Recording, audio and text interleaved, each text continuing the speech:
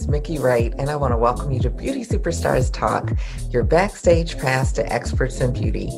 I believe success leaves clues, and if you want to be the best, you have to hang out with the best. This podcast allows you to do just that.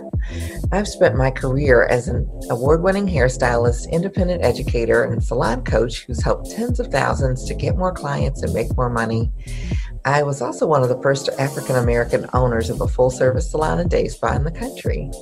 In short, I love beauty, business, and peeking backstage. If that sounds like you, I invite you to join me each week as I bring you the best and brightest Black artists and entrepreneurs in the beauty industry to share their stories, leave you with tips, tricks, and insights to take your business to the next level and to take you backstage in their part of the industry. So if you're ready, let's go.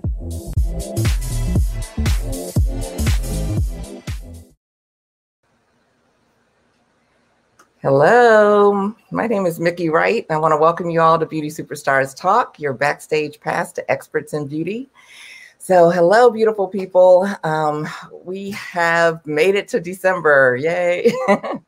So one of the most wonderful things about the beauty industry are the lives that we get to touch and those that touch ours. Often we're part of every significant event in our clients' lives, from prom to weddings, having children, birthdays, caring for loved ones, unfortunately, even the deaths of some of their friends and family. And we have the opportunity each time we see them to impact their lives. So in that way, we are all life changers. So go ahead and give yourself a big pat on the back, because you indeed are a life changer. But this month is actually dedicated to 4 people who've made a significant impact on the beauty industry, whether it's on a local or national basis, by using their purpose, their passion, and their perseverance. And several have evolved themselves and their businesses through their own life experiences. And I can assure you that you will leave feeling pumped up and motivated as you hear their stories. Although I can't guarantee that you won't shed a few tears along the way. So we've made it here to December 2020. So it's a big hallelujah moment. Whether it's been good for you personally or not, it's probably been one of the toughest years nationally and globally, of course. But if it's taught us anything, it's that life is about navigating whatever it brings, whatever it brings us, whatever it throws at us, however it comes, and hopefully with a little grace and a little faith, or a lot of faith. So most of my guests this month have been tested with their own challenges well before COVID hit. And it's their resiliency, their ability to make lemonades out of lemon, and everything they've done and are doing in the beauty industry that makes me want to honor them and for you to hear their stories. So my first guest is Mr. Chet Bennett, and he spent most of his life opening and running one of the best cosmetology and barber styling schools in the country. And he has helped countless students, some of whom may have floundered or chosen a more dangerous career path without Mr. Bennett. He's continually bringing the latest technologies, expanding, adding new programs, even started a daycare as an extension of the school. And he's an extremely caring and giving man, and many credit him with their success and with their successful start in the industry. So then 2 years ago, Mr. Bennett was diagnosed with kidney disease and was in need of a transplant. And that type of news could take almost anybody out. But Mr. Bennett leaned even deeper into his faith. And there was a miracle. And so I'll let him tell you in his own words. But from there, he started 3 businesses that I know of, maybe more. And what lessons can we learn from this lifelong serial entrepreneur who has overcome so much? I have a feeling the list is very long. So I'm glad that you're here, and you may want to grab your pen and paper and maybe even some tissues. But, before I formally introduce him and get started with hearing his story, I want to let you know why I'm excited and honored to be here. And each and every week, I bring you some of the best and brightest Black artists and entrepreneurs in the beauty industry to share their stories and take you backstage into their world. My name, again, is Mickey Wright, and I want to invite you to subscribe to our new Beauty Superstars Talk podcast, which is on Podbean right now and soon to be on your favorite podcast sites, including Apple, Spotify, and more. And if you're on YouTube with us, we invite you to subscribe and ring the bell so you won't miss an episode. I actually started Beauty Superstars Talk as an opportunity to celebrate Black artists and entrepreneurs who are excelling in the beauty industry It's actually a way to preserve our history and to encourage entrepreneurship in our industry. So I've had the pleasure of doing almost everything you could do in the beauty industry, including becoming an award-winning hairstylist and educator, helping thousands of other stylists and salon owners to get more clients and make more money. I'm also second generation in the business with both my mom and sister in it as well. And I was one of the first African-American owners of a full-service salon and day spa in the country. And you could basically say that I just love the beauty industry. So Beauty Superstars Talk was actually born out of the unfortunate murder of George Floyd and the racial tensions that erupted right after. It all quickly spilled into the beauty industry. And if you are not aware, it's like after churches, it's still one of the most segregated industries in the country. And during that time, I actually had the honor to attend several Zoom calls where some top Black artists were able to meet each other and share their stories. And for many, there was pain over subtle and not so subtle racially charged events. But anyone on that call really didn't let it stop them. And I left there feeling so inspired and with a sense that people just have to hear these stories. So I've expanded my platform to provide a safe space for Black artists to tell their own stories. So we're here to inspire, to educate, and to heal our beloved industry. And so without further ado, I want to welcome my guest, Mr. Chet Bennett, and I want to share just a little bit about him before we jump into hearing his story. So give me just a moment and we will share a little bit more about Mr. Bennett, as he has had an amazing career. And he's well known and has over 23 years of work experience in the cosmetology and barbering industry. In 2018, he was diagnosed with kidney failure and was on dialysis for a year while trying to pull the strength and will to continue his school and tend to its staff and students. Finding it hard to get up the strength, Mr. Bennett prayed for answers and wondered what was next. Soon, a former student and mentee of his volunteered to be his kidney donor. And after receiving a successful kidney transplant, Mr. Bennett has dedicated his life to helping others with kidney disease. Thus, the C. Allen Foundation was established. The foundation's goal is to raise money to assist the kidney disease population by offering counseling, nutrition, toiletries, education, housing, transportation, and support. And the foundation activities will include, but are not limited to, fundraising gatherings, pampering days, giveaways, and working with other organizations. Their main goal is to identify, educate, and assist those affected by kidney disease. And it's with great pleasure and great honor that I welcome my guest tonight, Mr. Chet Bennett. So welcome. Thank you. Thank you so much, Mickey. That was beautiful. Thank you. Yeah, I'm super excited that you're here. I've known you for a long time. I can't even remember when and where we met, but it's been a long time. And I've, seen what you've done. You're in the Washington, D.C. area for anyone who's not familiar. And I want to start with your school. Like, how did you even get into the cosmetology barbering industry, and what made you want to open a school? Because I think we're really top of mind with, the roots of this show as far as, the education in our schools and how that can trickle up and feed our industry. Well, first, let me tell you, it's an honor and privilege. Can you hear me good?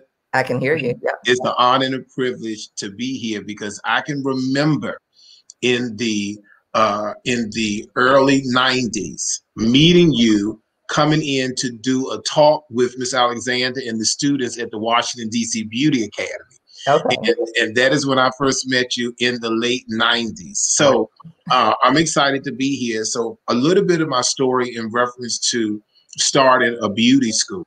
Mm-hmm. I graduated from Morehouse College. My degree was in religion. When I came home, I couldn't find a job. My goal was to become a college president. So I said, let me apply to Howard University or UDC or some local college and let me do financial aid, because that's what I did as a work study student. There was a job in a beauty school. I never even knew that people went to a beauty school. There was a job in a beauty school for $7 an hour as a financial aid officer. I said, Mickey, there's no way in the world I'm going to take that job, being a graduate from Morehouse College with Martin Luther King, Benjamin E. Mays, all these great people. I had friends getting $70,000 job offers, and here am I, a $7 an hour job. I said, there's no way under the sun. My pastor said to me, Bishop Alfred Owens, Greater Mount Calvary Holy Church, he said, Chet, take the job. You don't know what God has in store. So I said, you know what? Maybe so. I took the job at $7 an hour in September of 1992. Okay, so I'm telling my age. Okay. 22 years old. Took the job September 1992.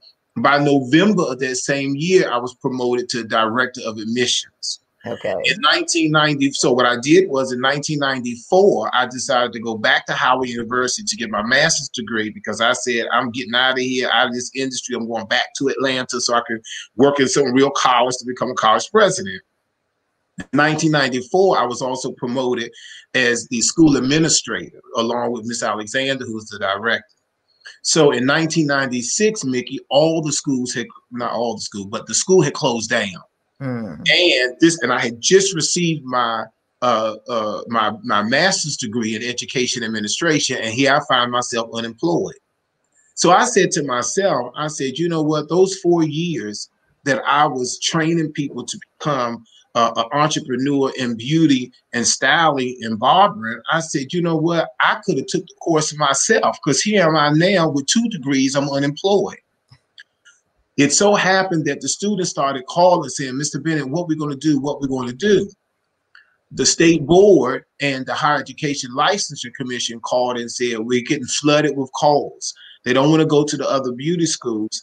And they said to me, you know what, why don't you think about opening the school? Now, Mickey, I'm 26. I said, nobody's going to listen to me. There's no way. And I want to go back to Atlanta. Remember, 1996 was the year the Olympics was in Atlanta. I'm trying to go back to Atlanta, and I'm trying never to leave. And this is weird. I was jogging on the track of Howard University, and the Spirit kept telling me the words, now is the time. And I kept hearing it over and over again in my head. I'm a very spiritual person, and I just ignoring it because I'm like, okay, now's the time. Now's the time for what? So I came home one day, and one of my friends, one of my buddies from Morehouse, moved to Paris, France, and he was a stockbroker. I'm sorry, he moved to London, England, and he was a stockbroker. He called me one day on the phone again. I said to him, I said, Kenny, would you believe that people are telling me that I should open a beauty school? Me, a beauty school? I'm not a hairdresser. You know, I love working there, you know, and I love helping people, but that's not what I want to do. And I'm telling the honest to God truth, Mickey, his exact words from London, England, to me, he said, Chet, if there was ever a time, now is the time. He said the same thing that the Spirit has been telling me on the campus of Howard University during my jog. And once he said it, and he had no clue what the Spirit was telling me, but he said the exact words, I decided right then and there that I would do whatever I can to open up the school. So the short version that everyone must understand is I didn't have any money. How am I going to open up a school? I had the experience 4 years, but I didn't have any money. It so happened that my mother had just won a lawsuit from the Federal Reserve Board of Governors for racial discrimination. She was a Black lady who was training all of these young white professionals. Her desk was in the hallway, and she would train these 20-some-year-old folks who moved into these big offices and left her still in the hallway.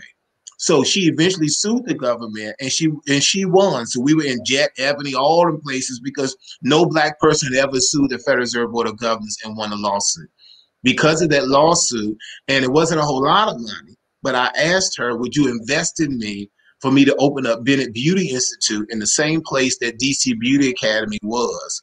And that was in 1996, and the rest is history. Wow. That's an incredible story just right there. Yes. And so many lessons in it. Go on.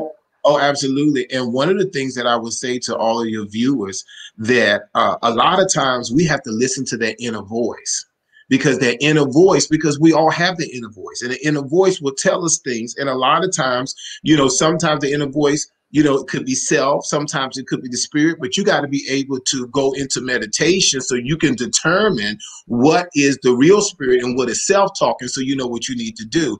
And I'm not going to say that the road was easy, because we started in 96.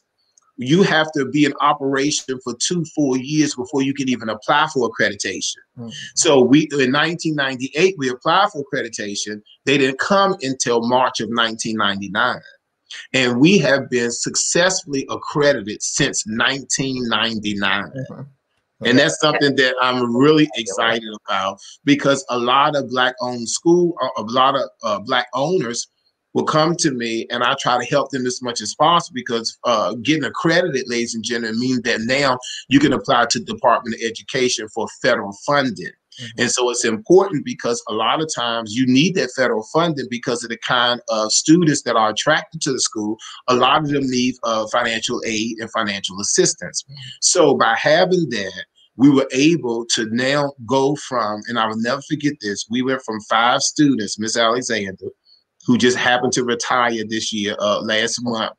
Yeah, she retired, 42 years in the business, wow, and whole time at the Bennett Career Institute. And so it was just a situation where I just believe that, you know, you have to stick to your guns. You have to be passionate about what you want to do. And the road is never going to be easy, but the reward is in the end. And I'm going to tell you this real quick. I'm going to jump all the way to now, and I'm going to let you go back. But let me just say this. When COVID happened and the Bennett Career Institute was closed, because I make products, what kept me afloat, I was unemployed like everyone else. What kept me afloat was my graduates was investing back in me and my business with the hand sanitizers and the products and stuff I make. They kept me busy throughout the entire pandemic. So I was able to still make additional money and get some help along the way. And a lot of that has to do with how you treat people. And that's why on all my hashtags, I say it's nice to be nice, because you will never know how someone that you may have helped will turn around and be the blessing for you in the time that you needed it the most. So I'm just so appreciative, and I just thank you for having me on today. Yeah. It's like that. There's so many nuggets in that story that, you know, like you said, the being willing to take the next step and all of that. But it's like one of the first things I heard was, you know, you got, after getting this degree from Morehouse, you know, a prestigious university. Mm-hmm. Like you say, Dr. Martin Luther King graduated from there, and then you have a $7.25 an hour job offer, and that's the only offer. And yes, it's like the ego, I mean, can definitely take over in that place. And, you know, it's like it may have totally guided you away from what God had in store for you. So just that message that a lot of times we got to get out of that ego and out of our head and say, it's like, okay. Absolutely, because I think about it, and a lot of times, and somebody that may be listening to us now, you know, will be approached with something that they feel as though that they are much higher than that they are much more worthy than that. But a lot of times I tell people, Mickey, that if you don't work, you don't eat. That's scripture. You know what I'm saying? If a man doesn't work, he doesn't eat. So it is important for us to always know that you got to have humble beginnings. You're never going to start. To me, I'm not going to say you're never going to start at the top, but it is a pleasure, and it is a joy to know when you started something on the ground and to see how it can grow. Because remember, we started 1996 on Rhode Island Avenue in a shopping center above the Popeyes in Ashley Stewart. Mm-hmm. And now, you know, I have a 30,000 square foot facility building that I own in the heart of Catholic University. Mm-hmm. Black family owned business right there where we take up a whole block. So to me, I'm just so grateful, because it's all about following your plan. Everyone that's listening, you got to have a plan, baby, because when you think about it in your head, it's just a thought. You have to write that down. You have to put that on paper. You have to breathe that to life. And once you breathe it to life, you cultivate it, and you watch it grow. But it's all about how you treat people. You got to treat people right. You know what's so funny, Mickey? What's funny was when I first started, my mother said to me, Chet, there's no way that we can stay in business with you having $10,000 credit cards a month on American Express and stuff, because I had the big head syndrome. I'm the beauty school owner, baby. I'm sitting on Connecticut Avenue having power lunches, because I became in '98 the NCA president, National College Association president of Washington. So you couldn't tell me nothing. So I'm having power lunches and all this kind of stuff and spending all this money. And then my mother sat me down and said, baby, this is not going to work. So then I had to pull myself back and realize that you got to grind. You know what I'm saying? So I believe that all of us at one time or another may get that big head syndrome, but you got to really understand, especially if you're going to be in the beauty industry, we're servants. We're here to service people. Right. So you can't have no attitude. You can't have no big head, baby, if you're talking about servicing other people. And so I had to kind of learn those lessons along the way because, again, you know, the only jobs I ever had was internships because the first job I really got was Washington, D.C. Beauty Care. Mm-hmm. Yeah. Yes, definitely. That whole big head will get you into a lot of trouble, you know, whether it's debt, whether it's running off clients, you know, all kinds of things. And going down a path that's not even your path, you know. Hello. and you know what's so funny? What's so funny is one of the themes over the years have always been people come to me and say, my passion is to be a hairstylist, but my mother made me go to college.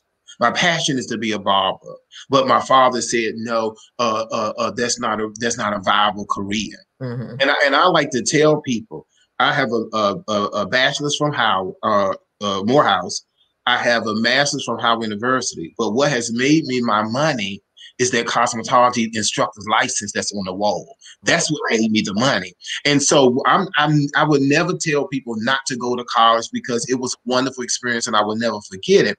But also you have to understand the talent and the abilities that you have. God gave all of us something different in our hands. That's why if you do a fingerprint, my fingerprint will never match your fingerprint because God made you special. So what's important is to go in your meditation closet and figure out what is it that you're supposed to do out of life. And I tell people, if it's something that you can do where you don't ever have to get paid, you enjoy doing it, you sleep, eat, and breathe it, baby, maybe that's your passion. Maybe that is what you're supposed to be doing.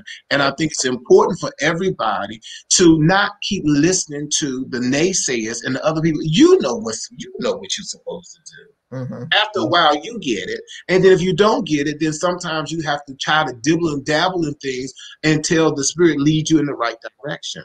But I'm just glad that I got my passion early and been doing it early. And I'm just really excited about it. I love the beauty industry. Love it. Yeah. And it's been good to me. Yeah. And you are the president of a college. So. Okay. Absolutely. Dream realized. Just a little Amen. Thought. Amen. But also, what's that bridge between doing hair as my passion and actually putting in the work to actually make it into a career, make it into something that is sustainable over the years? Yeah. Well, I think that whole little passion thing to me is like, oh yeah, I'm passionate until it's hard. Exactly. I think that there are times where we have to make sure that we find other coping mechanisms, that we find other outlets, because oftentimes we're going to be tested and we're going to be tried. And even though we feel that it's our passion, but then when the money start getting low, when the clients start getting on our nerves, when the clients disappear, when you try to figure out, do I need to get a part-time job somewhere? To me, I like to tell my people that it's about reinventing yourself. Mm-hmm. What I have done over the years is I've stopped doing hair back in the early 2000s. Because I said to myself, I came into this as a business venture, but Ann Ratner, the owner of the Hair Cutteries, said to me, she says, Chet, if you're going to be in this business, you need to know the business through and through. You need to go to beauty school. You need to get your license. And what I did when I opened Bennett Beauty then. When I opened the Bennett Beauty Institute, the first thing I did, Mickey, was I went to night school. Because I had to know the experience. I had to experience it for myself. So guess what?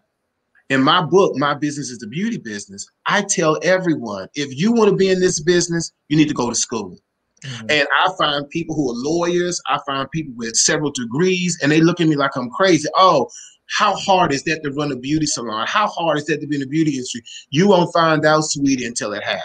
Right. And even to this day, 2020, I still have to counsel people and let them know you need to enter the program because you need to know what you're doing. People may not understand this, everyone. Right. But you know, we are some funny kind of people. these creative hairstylists and barbers and makeup artists and all these tattoo artists and all that.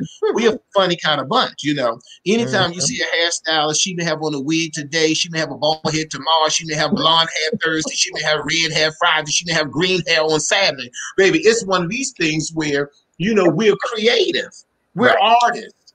And so what's important is a lot of people who leave, a lot of people that's not in the beauty industry and open up a salon, they have no clue our temperament.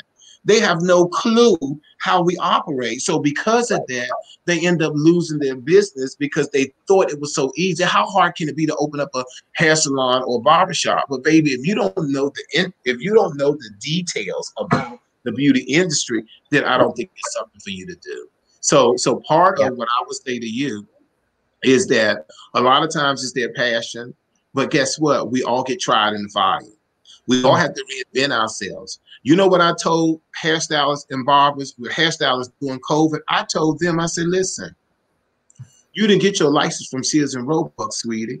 We went through the whole entire 1,500 hour in the textbook. In the first chapter of the Milady book, it tells us the array of things that we can do with our license. So it's not about just being behind the chair. I told a lot of the stylists, why aren't you making wigs? Why aren't you making pieces?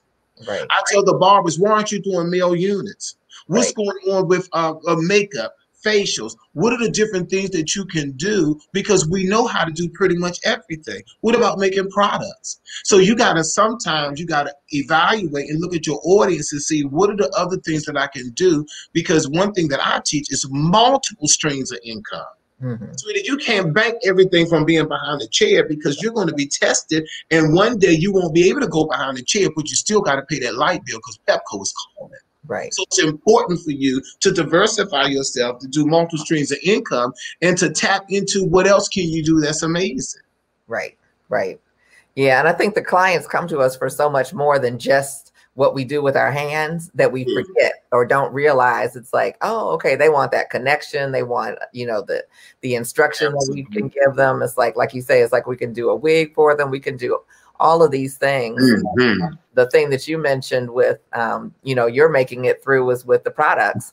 And we just finished up, you know, winning at the retail game month, because I think it's so important that we start to embrace that part of the industry, which most, you know, hairstylists still tend to say, it's like, oh, well, I'm not a salesperson. I don't do all of that. I don't know that. And to me, it just really makes no sense. First of all, I just believe that, well, one, people need to get out, because it wasn't until I started traveling where I discovered that a lot of salons, they make 40, sometimes 60% of their revenue through the retail. Right. And I say to our Black stylists, what are you so scared about? Right. Why in the world would you become a doctor, a barber, or cosmetology, but then you give them a prescription and send them somewhere else? What kind of sense does that make? What kind of sense does that make for you to send them to the beauty supply store to get something when you can have it right here? What kind of sense does that make for you to tell them, oh, well, you need to go and get so-and-so something? No, sweetie, here's what you need to take with you, and we'll ring you up at the front desk. And they're going to appreciate their stylist more because their stylist was able to help them and give them the guidance. Because, Mickey, no matter how much we love clients to come to us every week, a lot of people do not have that in their budget, but we still want them to maintain the healthiness of their hair until we see them again. Absolutely. Oh, don't you hate those clients who come back after 2 months, their hair raggedy, is breaking off, they need a relaxer bed. We call it a Christmas tree because because we lighten up everything on the ticket. Okay. So everything is lit up on the ticket. But if you educate them and teach them how to maintain doing visits and give them the products that they need through the retail, then then it's easier for you when they come back in. You go, oh, here we go, baby. Let's go to the bowl, because they were able to still maintain their hair. Yeah. And I think that if there's any stylists that's listening, it's important for you. I tell my people, what about the take-home kit?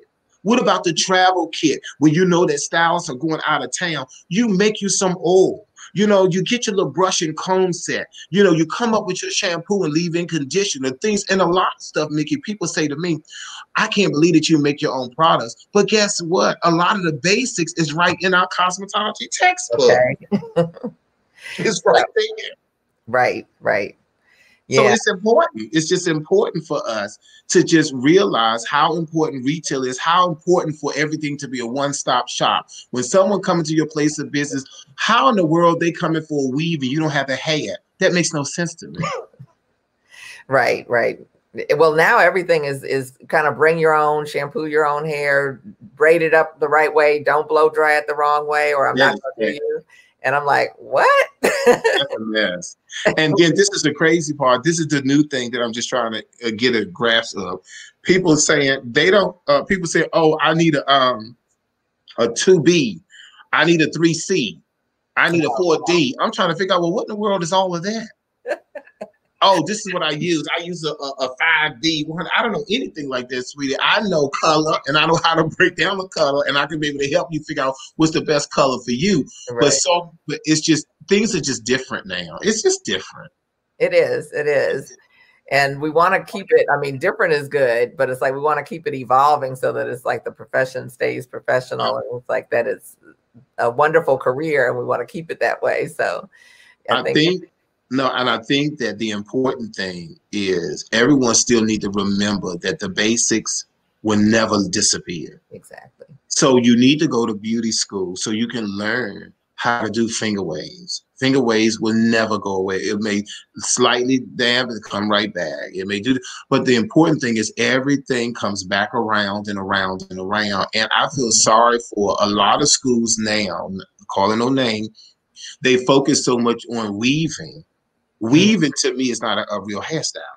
Right. It's easy. You know what I'm saying? To me, I need you to do them figure 6 and the figure 8. I need you to work them coconut curls. I need to understand how you're doing on base and off base. I need you to get a lady who got a big fat round head.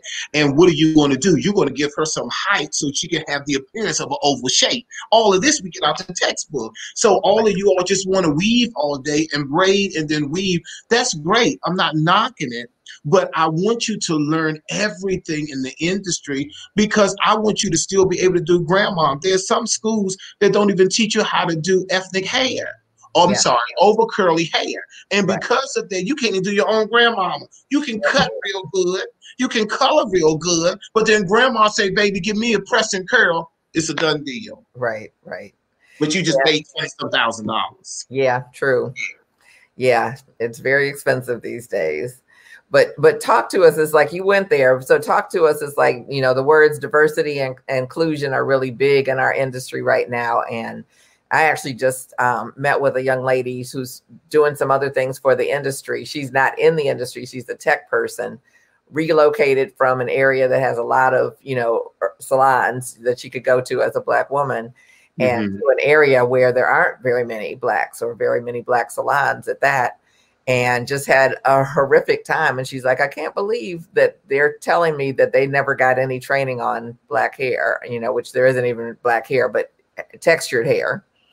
And so what are your thoughts, you know, being a school owner and seeing what's going on now versus before? Very good. One of the things that I try to tell all the African American stylists and barbers that the importance of one of the things that we do here in Washington, the Bennett Career Institute is certified to do continuing education unit training. And normally I go to the convention center. We were scheduled, listen to this, we were scheduled to go to the convention center March the 15th. They closed the city down March 13th. So imagine what I went through. And I had over 800 people registered to come to the convention center for their CEUs. But one of the things that I would say, and I have said it over and over again, a lot of Black schools in the day only would give you an African-American mannequin, and they only really taught you how to do your hair. One of the things about the Bennett Career Institute, ever since 2005, when we moved, because we were that way on Rhode Island Avenue. In 2005, when we moved to the Catholic University area, we had to make sure that we had to have diversity training. We had to know we gave everybody straight mannequins as well as over curly mannequins. We made sure that we went on the campus of Catholic University to admonish and to bring those guys over there so we can cut their hair, to bring the ladies over there, and then have people to come and train us on how to do straight textured hair. It is important that let's even go to the salons. Now that is gentrification, there are a lot of salons that are having a difficult time because in this area, most of the African Americans have now moved on to Maryland because it's very difficult and sometimes truly expensive to live in the District of Columbia. So when they go to Maryland, guess what? The clients go to Maryland and they go into the Maryland salons. And I've noticed that C. Allen Signature, my salon, before I gave it to Dr. Williams for the kidney, I was half and half. I was about 50% African American, 50% Caucasian. And what I try to tell everyone is you got to reinvent yourself, and it starts with your look. Why do we still have the old-timey barbershop? And some of you listen to me right now, you know you in that hair salon that has not been renovated since the 50s and 60s. I'm not going to say it's the devil. What I'm going to say is that you have to evolve. You have to cater to your audience. One of the things, Mickey, that we tell people when they go into business, you got to do market research. Yeah. You have to understand what your demographics are. You have to know what's going on, even in Southeast DC. I was over in Southeast and I see white folk walking down the street. Mm-hmm. So what I'm telling you is that if you don't know how to do straight hair, it's mandatory for us to get CEUs. What you're supposed to do is you're supposed to admonish the people that you go get training from to say, hey, this is what I'm lacking in. Can you teach me how to cut straight hair? Can you teach me how to do X, Y, and Z? So the important thing is everyone has to revive their curriculum to include everyone. Mm-hmm. Because even if you're still in a black area, it's not going to be black forever, sweetie. Trust me. Mm-hmm. And you want to be able to know how to do everything. Yeah. So it's important for you to take advanced classes. It's important for you to take continuing education. It's important for you to hook up with other people that do not look like you and barter sometimes. You know what I did one day? I'm trying to think of, and I can't think of her name, Barbara. I haven't been behind a chair in years. I went to Barbara on U Street and I said, Barbara, can you come in and do some advanced cutting classes with me? Because I knew I was getting stale.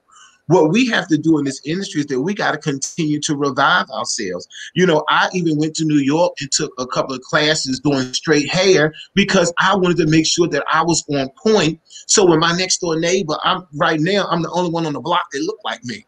But when I came here, everybody looked like me. Now I'm the only one on the block that's left that looks like me. So when my neighbors want a trim or they asking questions and all of this, I'm able to answer all that fully because I went beyond the call of duty. So I say, everyone that's crying and complaining about why I got to pay for CEUs and why I got to do this, beauty education never ends. You have to go to places like Mickey Wright Beauty Superstars. You got to go to Bronner Brothers. You have to go to IBS. You have to go to Premier. You have to go. It's about investing in your industry. I feel sorry for the people who are in these suites, and there's nothing wrong with suites. Don't get me wrong, but it is something wrong with it when you don't get out. You're so busy doing the same clients, the same hairstyles over and over again because that's all you know. Baby, you have to go to class. You know what I'm doing, Mickey and Jeremy, I'm excited about. We ain't talked about it yet. We're going to get to it. I know you are. But I'm going to culinary art school. I've been cooking all my life, but I said I want to know what a knife set is. I want to know how to sauces and how to know the difference with seasonings and stuff.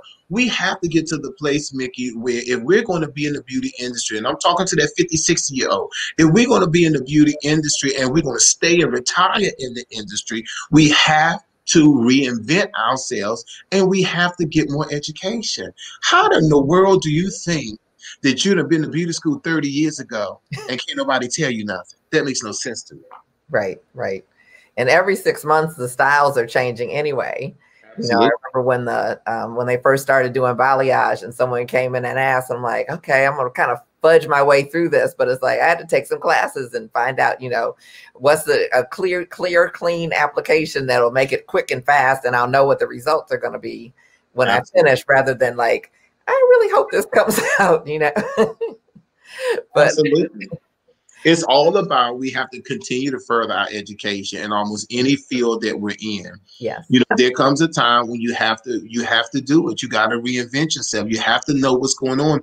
And the crazy thing, Mickey, was this was the year during the CEU conference that we had purchased mannequins, mannequin stands, and all of that. We were doing hands-on. We were showing the folks that do not know how to do over curly hair.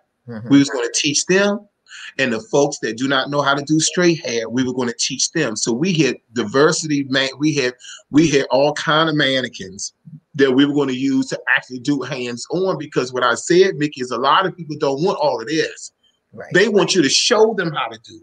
Yeah. So we had a lab with Jamal Edmonds was one, A.C.L. Williams was another one, was going to be in Vernon Martin. They were going to be in the lab doing nothing but showing people how to do whatever they wanted.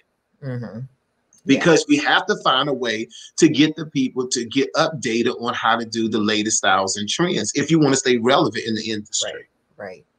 Yeah. And I think there's been so much transition in the industry, like to natural hair, which some people embrace and some people don't. You're like, oh, business is falling off because I'm not embracing it. It's like, and so, you know, either learning those skills or learning some other skill sets so that you can transfer into, you know, like you say, other ethnicities or other hair textures. You know, it's like color is really big. And so there's all these different kind of little avenues that you can take and reinvent, you know. And, you know, and I'm glad you said that.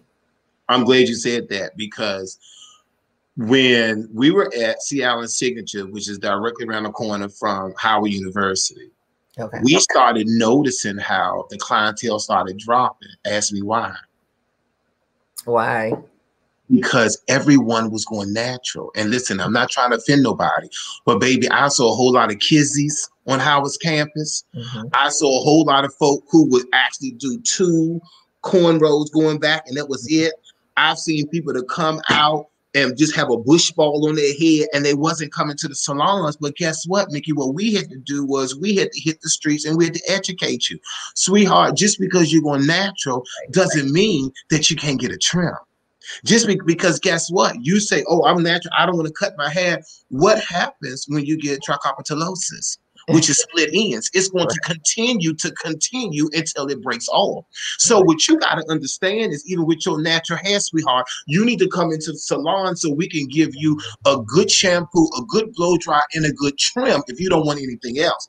Mickey, I can't believe the girls will come in and say, I don't want nothing in my hair, no oil, no anything. Okay, well, we learned years ago with the Dudley pressing cream, baby, you put a little dime of that in that hand, and while that hair is wet, you massage it. By the time you blow dry, that hair is shiny, it's beautiful, it's fabulous. And the girl had no clue that, yes, you got oil in there, sweetie, but she doesn't believe it, but it's okay. But as professionals, we know what we have to do in order to get that desired look. So that's why it's important that when different things, people say, oh, well, it's crazy, everybody going natural, but it's okay, because what you have to do is you have to be creative. And let me tell you what I did. What I did was, they come in, I just want to trim, because we convinced them to do trims and stuff. What I did was, Mickey, which I tell people all the time, you have to look in your salon and see if there's any dead space. What can you do with that dead space to get some income going? You know what we did? We went for high-tech steamers, and we called it the hydration station. Yes. So all of you who say I'm natural, but guess what? You need a hydration treatment for that natural hair, so it can be more manageable for you, since you want to do it yourself. At least come in twice a month and get our day was deep conditioning. My day now is a hydro steam treatment. Right. You see what I'm saying? Because you got to be creative. You have to come up with ways that is going to appeal to that particular population, knowing that they're saying, oh, I do my own hair, I'm going natural. Okay, sweetie, but going natural, there's some things that we have to do. And I really love the folks that say they're going natural and they got color in their hair, because we all know that's not natural. Well, I like that even better, actually. Absolutely. Let's just roll with it, okay? Absolutely. Because now, if we don't treat that color treated hair, you know what's going to happen. Yep. So we have to find ways to continue to reinvent ourselves and have our people still come to us so we can remain relevant. Yes. Yeah. And the education part, like you said, it's like we got to educate the clients on what is natural hair, what needs to be done, what doesn't need to be done, because there's so much misinformation. It's like, come in and let's look at your particular hair. Let's give you a nice little analysis and see where you are and what you need, because on, you know, YouTube and various things, it's like there's a lot of good information, but a lot of times it doesn't pertain to your texture of hair. So and then personalizing those services. Absolutely. And people must understand that one of the biggest ways to gain a clientele, if people were to ask, it's about the consultation, baby. It's about you educating. Okay, don't get me started now. Let me fall back. Nope. Go ahead. Go for it. But that's the most important thing. You have to be able, and and now that it's COVID, this is even a better time because you're not super booked and all of that. You have to sit down. Let me tell you what I do, Vicky, what I used to do. Please. I will pull that stool over. Mm-hmm. And I will sit in front of you eye to eye. I'm not up here. Now I'm right here. And I'm sitting in front of you eye to eye as the doctor professional that I am. And I begin to tell you, I'm analyzing your hair and I'm telling you all about it. And one thing I know is people want to believe what they hear from the professional. And it is important for us to be able to get that client and explain to them, and let's do a couple of tests. Let's do a porosity test so we can see the ability to absorb moisture, so we can see, the density of the hair, so we can have a real good conversation with them. We need to do the elasticity test. We need to be able to take a strand and stretch it and see how far it can stretch and come back. If it pops instantly, then you know that there is an elasticity problem. You got to take it back old school when you do your consultation. And while you're doing your consultation, you're talking to them. Sometimes I turn them around in the mirror and I begin to show them their hair and show them what's going on. But I'm having a conversation and then I'm telling them now, you need to get this because this is going to do so-and-so such and such. Now you need to get this because this is going to do so-and-so such and such. And then we even go into, before we do the shampoo, what are the different types of shampoos? Why is it important that I do a clarifying shampoo with you before we begin to do anything else? If you break that down to them, they're going to believe you, they're going to trust you, and they're going to be with you forever. The biggest thing that my clients, I don't do anyone anymore, but the biggest thing is they used to say was, I used to love our conversations. Why? Because I was teaching them along the way. I have a problem with hairstylists who hide their products. And you're going to give somebody a short haircut and not tell them how to mold and wrap their hair, not tell them how to hold on. They go to the hair salon on Tuesday, sweetie, Saturday, you would never even know they went to a hair salon. No curl, no nothing, but you didn't tell them how to maintain their hair. We have to change the game and we have to go back to the basics. If you want clients to continue to come to you, you have to educate the client. Right. You just can't come in. And it's amazing to me how people come in. Even with the barbers, let me just say this for a second. I have a problem going into a barbershop, spending my money. And you say, haircut, you drape me. You say, how's your day going? I'm fine. And then you start talking to someone else, or you just continue to cut. And then the next thing you know, you take your cape on. What kind of connection did we make that make me want to come back to you? If you did, and I have a bald head, which means that I don't have nothing extraordinary for me to say, well, I got to come back to this person. You have to be able, and I tell this, and it's also in my book, Nikki, I tell them sometimes with a new client, you got to jot a little something down. If you're real busy and if your mind like mine, you're going to forget stuff, jot a little something down because guess what? Let me tell you what happened. So when Mickey come back to me for the second time, and I know that she's coming. I already saw the book. I already saw when she was here, and she came because she was going to her sister's graduation. When Mickey come back and sit in the chair and say, oh, Ben, it's good to see you again. Girl, how was their graduation? Oh, that was the last time I was here. I was going to my sister's graduation. Oh, you remembered that. You got him. You got him. Yep. Yeah. And you're not lying and you're not being pretentious or anything, but there are ways that we have to do to engage with the client. When we talk to each other, when we on that phone, on that earpiece the whole time, and we're not engaging with the people, and then you get an attitude when they sit in somebody else's chair or they go to the salon down the street, that's because you didn't do no connection. It's a connection. Absolutely. Let me just ask you this. It's like with, you were talking about the consultation and the importance of it. Have you ever had someone tell you, like even before you get to the bowl or when you get to the bowl, that they want to come back for next time? Absolutely. What happens a lot of times is once we finish the consultation, they say, I'm glad I came. Oh yeah, I gotta tell my friends about you. You taught me so much. Oh yeah, come on, let's go. And then at the shampoo bowl, it's a seal the deal session. I tell people all the time, when we shampoo, it's the balls of the fingertips. We're not scratching. We're not using no nails. This right here is what's going to get us that money from that person behind the chair. Right. We're using our hands, and we know about manipulations and different manipulations for us to use in order to. And for me, being a big black man, I know. Do you back in the boat? It's because I know what to do. You see what I'm saying? Right. And do you know, Nikki, that most people, not most people, some people can really do their hair. People have said to me, I'm here because I need a good shampoo. Yes. I'm here because my hair dirty and I can't really get it the way I want to. So that's why I really came. I really needed a good cleansing. And that's why it's important. It bothers me with new stylists take people back to the bowl and they do all like this. And then they say, come on, ma'am, you ready? Oh, no, baby. I'm going to send you to another level at that back bowl, baby. Okay. Baby, I got to get up in there. I got to be able to let you know that you are appreciated. Yes. And I want you to come back. Yes. Yeah. Yeah. I think most people make their decision if they're going to come back probably in that first 10, 15 minutes. Absolutely. So whether it's the consultation or at the bowl. And you know what's so funny? What's funny is for me, and I tell this, people say I shouldn't say it, but I tell it all. It don't matter. I wasn't the best. I wasn't the best because I went to beauty school because I owned the school. Right, right. Hair was never a passion of mine.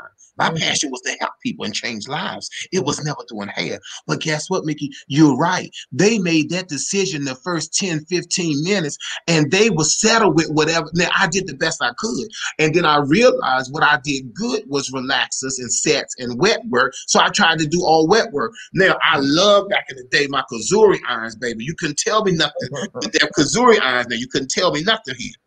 But I realized that I was scared to death I was going to hurt somebody or burn someone. Right, so I stuck with the rollers and all that. But guess what I did, Nikki? I was able to use the rollers that once I finished, you still had those roll curls. That was out there, roll curls and all that, because I knew what to do, baby. You put them blue rollers at the bottom, and then you put the yellow rollers in. Then you come up with the green rollers. So it's you know what I'm saying? Come on. Right. So the important, you know what I'm saying? So the important thing is that I had to use my talent and ability through speaking to get the people. And guess what? People laugh when I tell the story, but it's true. And Mickey, to seal the deal, when they were under the dryer with that set, I would get on my hands and knees and give them a foot massage.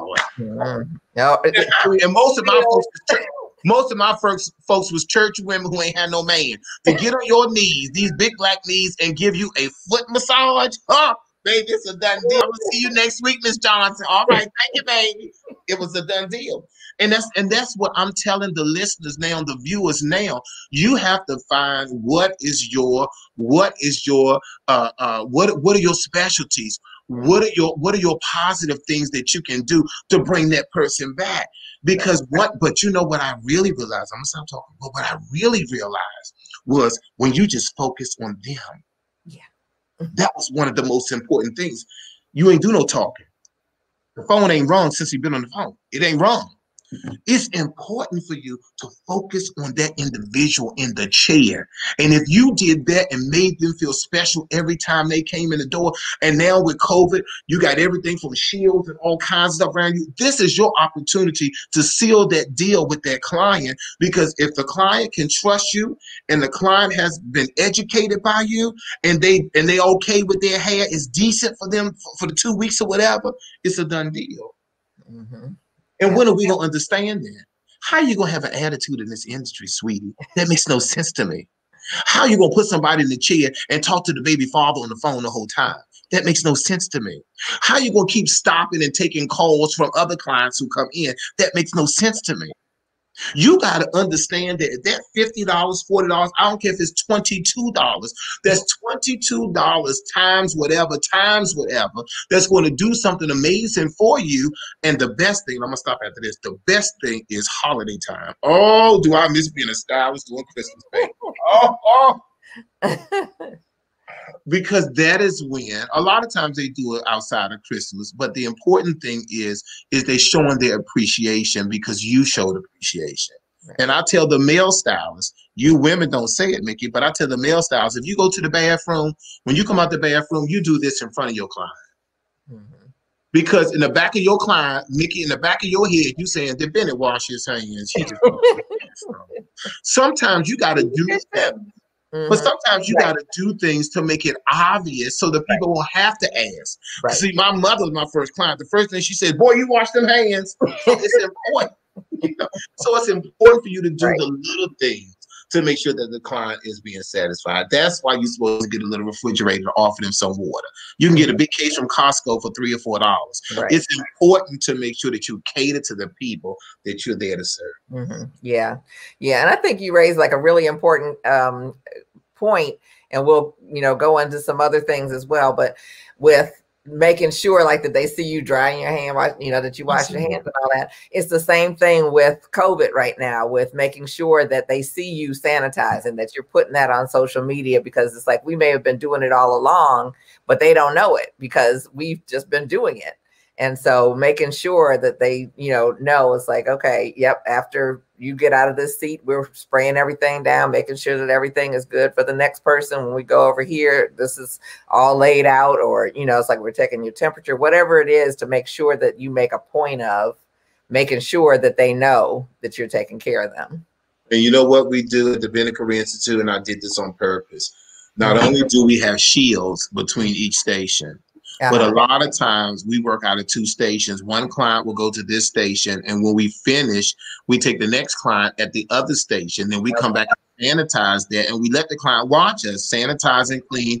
We use disposable capes. We do temperature checks at the door. They fill out the information for contact tracing in case, if they have the unfortunate experience to get the virus, we're able to know who was the people.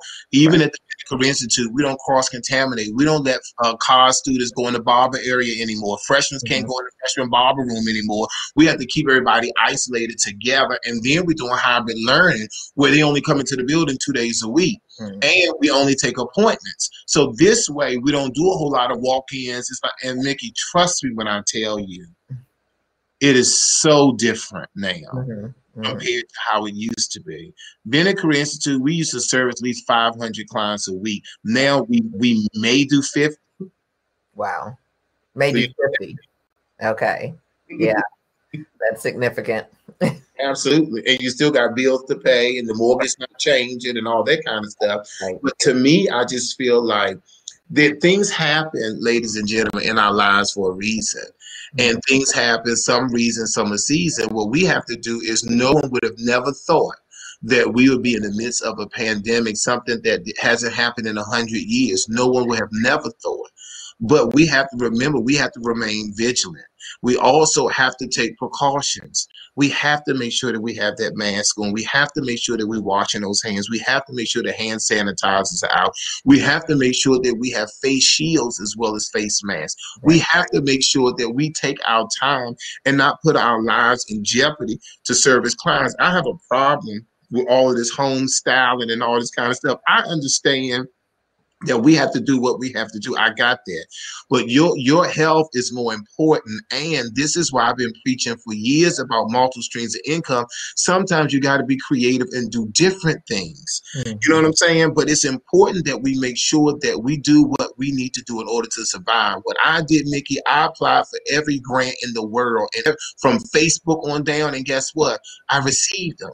Right. And it's how you monitor your money and how you're able to make sure that you're doing the important thing, because you not only have family, but you also are, one of the things that's even on the state board examination, and that is for cosmetologists and barbers, the welfare and the health and welfare of the client should be our most concern. That's what we should be concerned about more than anything. We have a license to touch someone. That's really big, because if you go and touch somebody there, if you want to, it's assault and you're going to jail. But we have a license that we can put our hands on someone else. And because of that, we have to go by every precaution that we can to make sure that the people are safe. Yes. Yeah. And that's really the only reason they have licenses, is to Absolutely. protect the public. And so that's what we're charged with, you know, with getting a license, is like to protect everyone, including ourselves. Including ourselves. Yeah, yeah. Well, that's a good segue into you know, your health challenges. It's like I wanted to, you know, explore some of that with you, because I know that hit. I mean, I can't imagine that you saw that coming either. So can you tell us a little bit as far as your experience? Absolutely.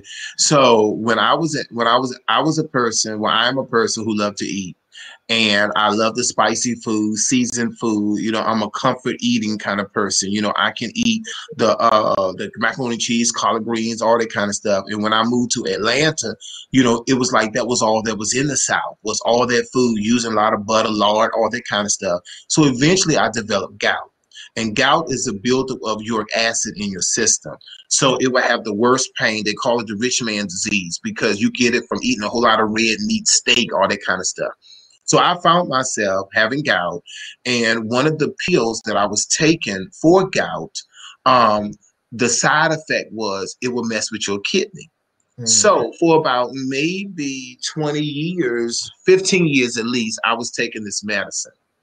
The doctor said, you got to watch your weight and watch what you put in your mouth, because eventually you're going to have kidney failure and you don't want to go on dialysis. He said that to me in my 20s. I'll never forget.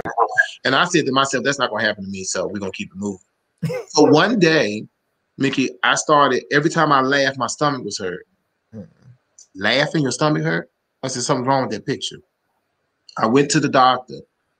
My doctor said to me, oh my God, your kidneys have failed. You need to go on dialysis. I said, that devil's a lie. I'm not doing that. How can it go from me coming to you? And I knew that my creatinine level was rising, but not to the point where my kidneys are failing. You know, and I'm a person, I'm a CEO, baby. I travel the world. I have a beauty school. I have salons. I have a daycare. I have products. I'm out and about. You can't tell me something like that.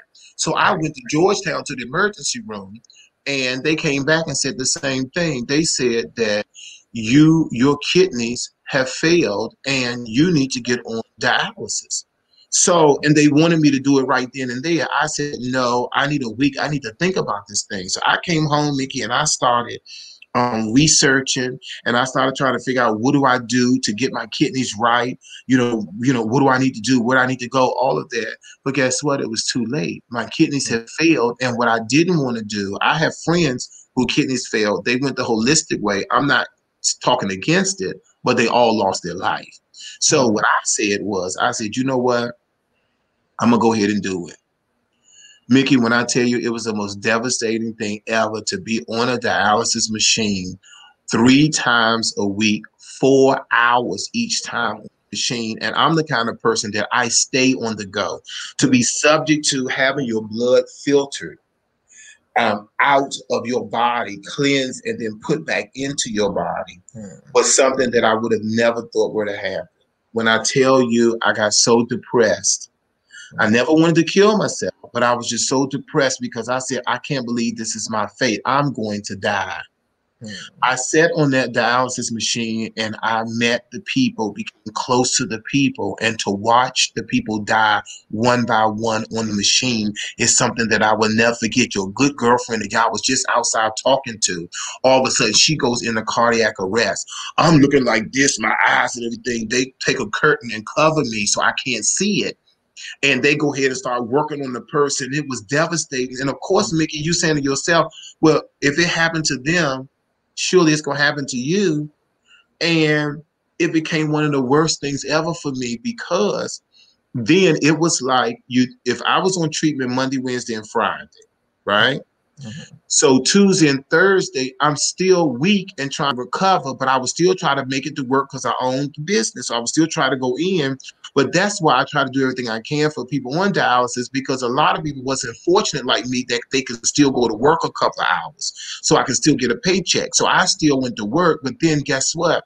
I didn't have to go on the weekends. But if you don't limit your fluid intake, by the time Monday comes, you want to run to treatment because now you have all this fluid that you can't get off of you. And that causes heart attacks and all kinds of stuff because you have a buildup of fluid. So sometimes on Monday, I would look like that because I'm so full of fluid and I'm so sluggish because I got to get that weight, that fluid off of me that only the dialysis machine can do. And so it was devastating for me to be in that chair. And let me just tell you this.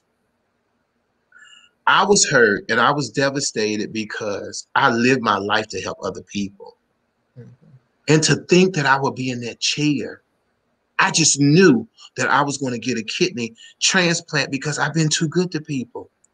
And guess what? I would get on Facebook and tell my business hoping that people would help me. And so many people said, Mr. Bennett, I'm going to do it. I'm going to do it. I'm going to do it. And I kept calling the doctor saying, I know I got people saying they're going to do it. They said, well, we didn't get any calls. We don't have anybody. Then I started realizing that a lot of my family couldn't do it because if you have an underlying condition, then you can't be a kidney donor most times. So if you're overweight, that's not going to happen. If you're a diabetic, that's not going to happen. If you have a lot of protein in your urine, it's not going to happen. My best friend who don't take medicine or anything, he couldn't be the donor because he had protein in his urine, which means that's a sign that you may have kidney failure down the line if there's a lot of protein in your urine. That's why I tell the brothers, if you go to the bathroom and there's a lot of suds after you urinate, you need to go to the doctor because that's excess protein in your urine that's trying to come out, and you need to seek the doctor. So my cousin who wanted to do it was overweight. My brother, who is 1 year older than me, that I depended on, I just knew he was going to be the kidney donor. They told him he was pre-diabetic. They had to put him on medication. So now, Mickey, I'm sitting in the chair all alone, and now I'm becoming bitter. I'm saying I've helped all these people all these years, all these students that came through these doors, all my nieces and nephews, all these people, and guess what? I'm in this chair, and I don't have anyone to help me. I would leave the dialysis center and could barely even walk to my car. I used to come home. I had an assistant who lived with me that sometimes had to literally pick me up to take me upstairs with my big tail because I was so weak from after treatment. But it wasn't just physically, Mickey. It was emotionally and it was mentally because I said to myself, I'm going to die and there's nobody's going to help me. And it was the worst situation ever because people, if you never experience people on dialysis or if you never experience it for yourself, you just never know. Right. You can't imagine that now, and Mickey, I have a takeover spirit because I've been a leader for so long. So now I'm in a dialysis center wanting to tell people what to do and you shouldn't be doing this and you shouldn't be doing that, but you can't do anything. Right. That because you're at the mercy. So it was devastating for me to think that I would do so much for people and nobody was there for me. That's how I looked at it, that I didn't have anyone. And guess what? I didn't want no one to come and see me in a dialysis chair with tubes and stuff hooked on me. I didn't want that because to me, that was a sign of weakness. I didn't want that. So I became extremely depressed and I just didn't know what was going to happen. I got a call one day from my salon manager who I've been knowing her. She'd been to school, started when she was 19. She just turned 40 or something. She's been in my life all these years. She said to me, she said, God told me I'm going to be your kidney donor. I said, yeah, okay. Because at this time, I don't believe anybody.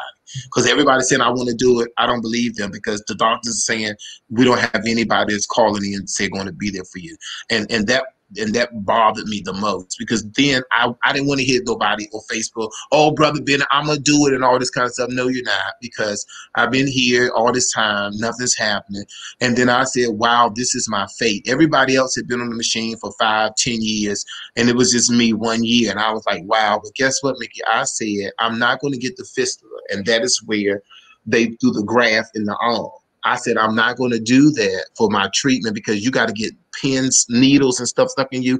And I would see people bleed and all that. And people just be cringing when they get the needle. So I had a port. Yeah, I had a port here.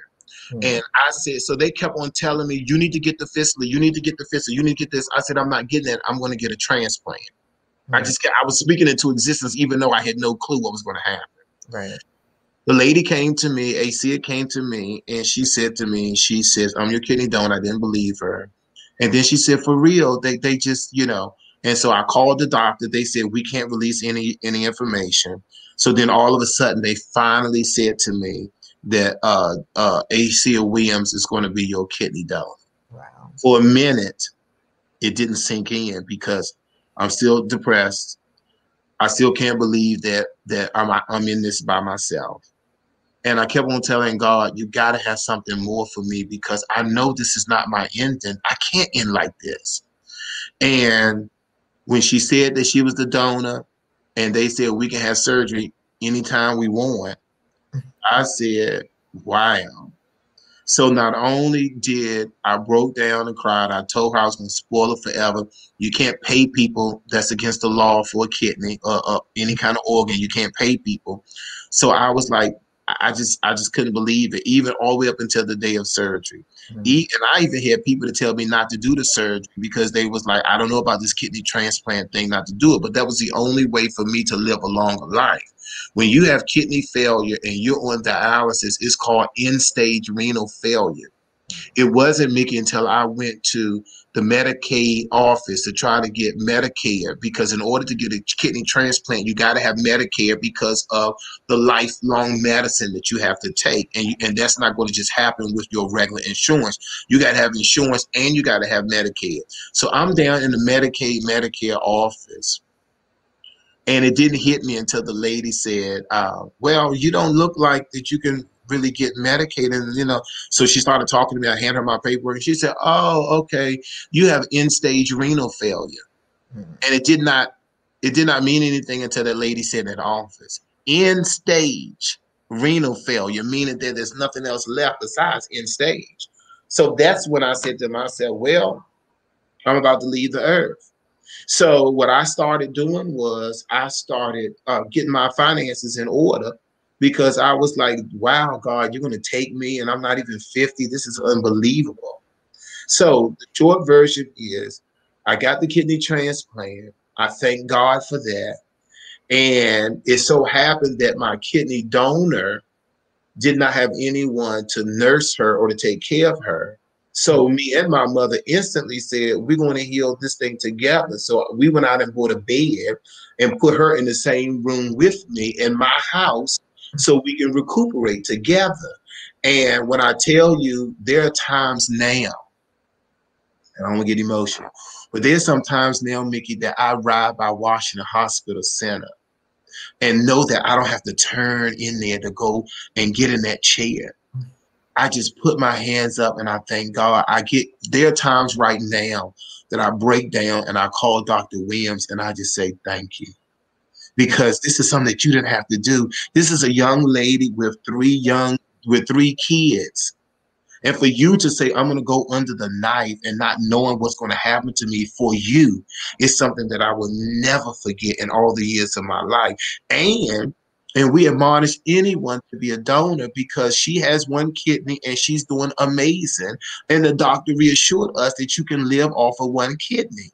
And I just think that, so one of the things that came out of that was eventually I'm going to own Sea Island Houses, a transitional house for people who just got a transplant, but they need to go somewhere. It so happened that because I own the school, I had an assistant to stay with me, to wash me and take care of me and all of that. My mother's almost 80 years old. She came over every day. She was in the trenches, but I felt bad. I don't want her carrying water and cooking and doing all of this stuff.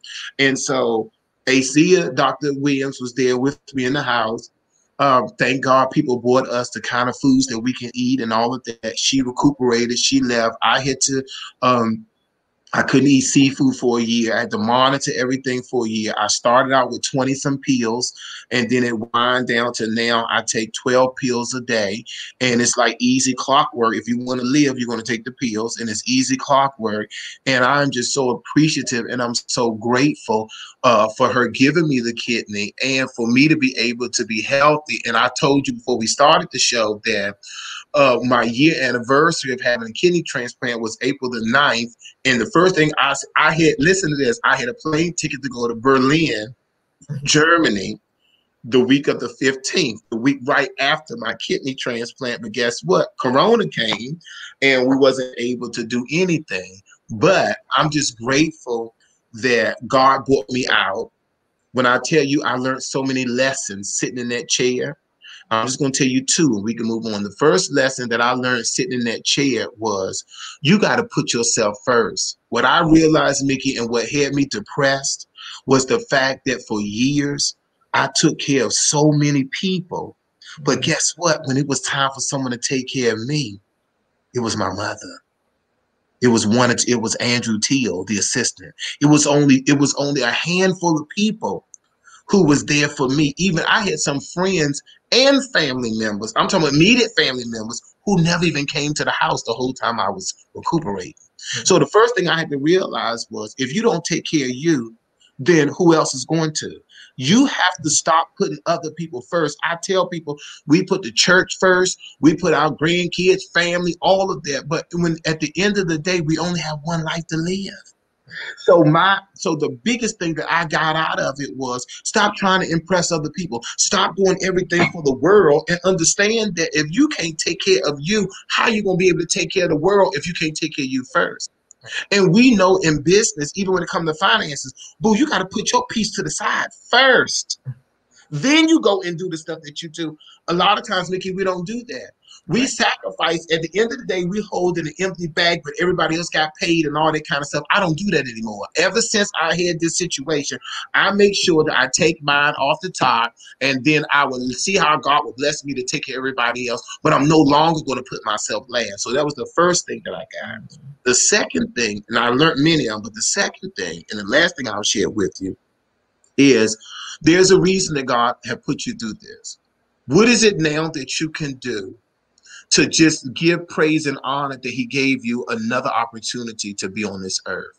And that is what birthed the Kidney Cafe. So I had to sport my shirt today for you. I started the Sea Island Foundation nonprofit, and that is to help people with kidney awareness, to help people understand what's going on. Do you know in DC, we have the highest rate of kidney failure in the United States of America is right here in Washington, DC.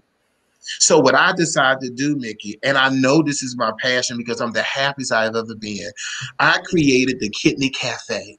The Kidney Cafe is where I go on TV and I cook dishes with the mindset that people have kidney disease, or they may have kidney disease, or they have certain stages of kidney disease, and what can they do? So I had to research it and become a kidney coach to understand that there are superfoods that's best for us, like cauliflower. Cauliflower is that versatile vegetable that you can use it as a carbohydrate, as a starch. So you do your rice out of cauliflower. I do my pizza crust. I do mashed potatoes out of cauliflower. So basically, what the Kidney Cafe is doing is showing people how to have a great way of eating, but eating a little more healthier, taking different options and choices. And then we talk about portion control. Sometimes you're not going to get around certain things, but you only have a little bit, like potassium. Corn on the carb is high in potassium, but for us, we can have a half an ear corn. And baby, I take my time with it because I love corn. I take my time with it, half an ear corn, boo, because I want to still, even though I have a kidney transplant, I still want to keep my baby. So what I try to do is eat healthy. So I'm doing things I've never done before, like red peppers is a superfood. So now I'm using peppers in items. So there's 4 things that I want our listeners to understand. One is about sodium, how important it is to keep that sodium level down. It says that we should do no more than 2,000 milligrams a day, but I try to use so many salt substitutes. Like garlic is one that's good. There's a lot of seasonings that doesn't have salt in it, from Italian season to oregano to paprika, all kinds of stuff that you can do that can help you still be able to have good tasting food, but not using that salt. The next one is potassium. It's the same thing. You can't have more than 2,000 milligrams of potassium. So what you got to do, you got to scale that back. So you have to find out what foods are high in potassium and what you need to stay away from. The next one is phosphorus. It tells us that our phosphorus level should be between 2.5 to 4.5. So stuff like me, I love French fries. I love potatoes. Potatoes is high in phosphorus. So what do? We boil the phosphorus out of the potato, then make your French fries and stuff. So basically what I'm trying to tell people, the last one I want to mention is protein. Protein can be tricky, Mickey, because if you are in stage 1 or 2 of KD, which is kidney disease, you want to limit your protein because it's going to make your kidneys work harder trying to break down that meat and all of that. However, if you're on dialysis, you need more protein because when you do the treatment, it's going to strip nutrients out of you while it's cleaning your body and stuff too, and the chemicals and metals and all that. So you got to be able to put that protein back because you need it for strength. So phosphorus, just to mention, is kind of like, phosphorus is a mineral. So it's kind of like, it's for our bones. So it's kind of like calcium. So if we have too much phosphorus and all of that, then our bones become weakened. Then all of a sudden we having issues. Now we extra tired and all that kind of stuff. So we got to remember things. So the purpose of the Kidney Cafe is for me to make dishes for people with KD or people that's a diabetic like myself. So I use all kind of sweet substitutes from agave to I use coconut flour now. I use coconut sugar. I use almond flour. You know, all that kind of stuff. So what I try to do is, right now in my house, there's nothing white in my house. I don't have any white sugar. I don't have any white flour. I don't even have white bread. I don't do any of that because the important thing is, how can we remain more healthier? So what I'm excited about is the Kidney Cafe is my new venture. It's my purpose, my passion. I love to cook. Before we started, I just had my cauliflower pizza. Instead of me getting the pepperoni, I got the turkey that looked like pepperoni on the pizza. You know what I'm saying? Mm-hmm.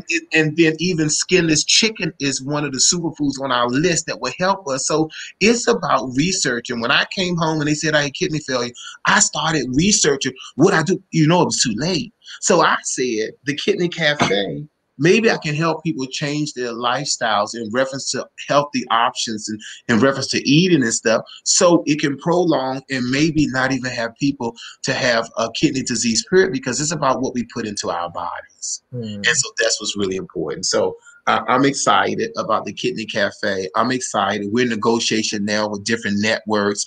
I'm looking at different offers on the table. We're going to put the reels out there so everybody can see it. We've been putting little snippets of, like, me and Angie Stone in the kitchen, me and Derek J. We've been doing little snippets now just to get everybody, you know, interested. But we're going to be announced at the end of the year which network we chose to be on.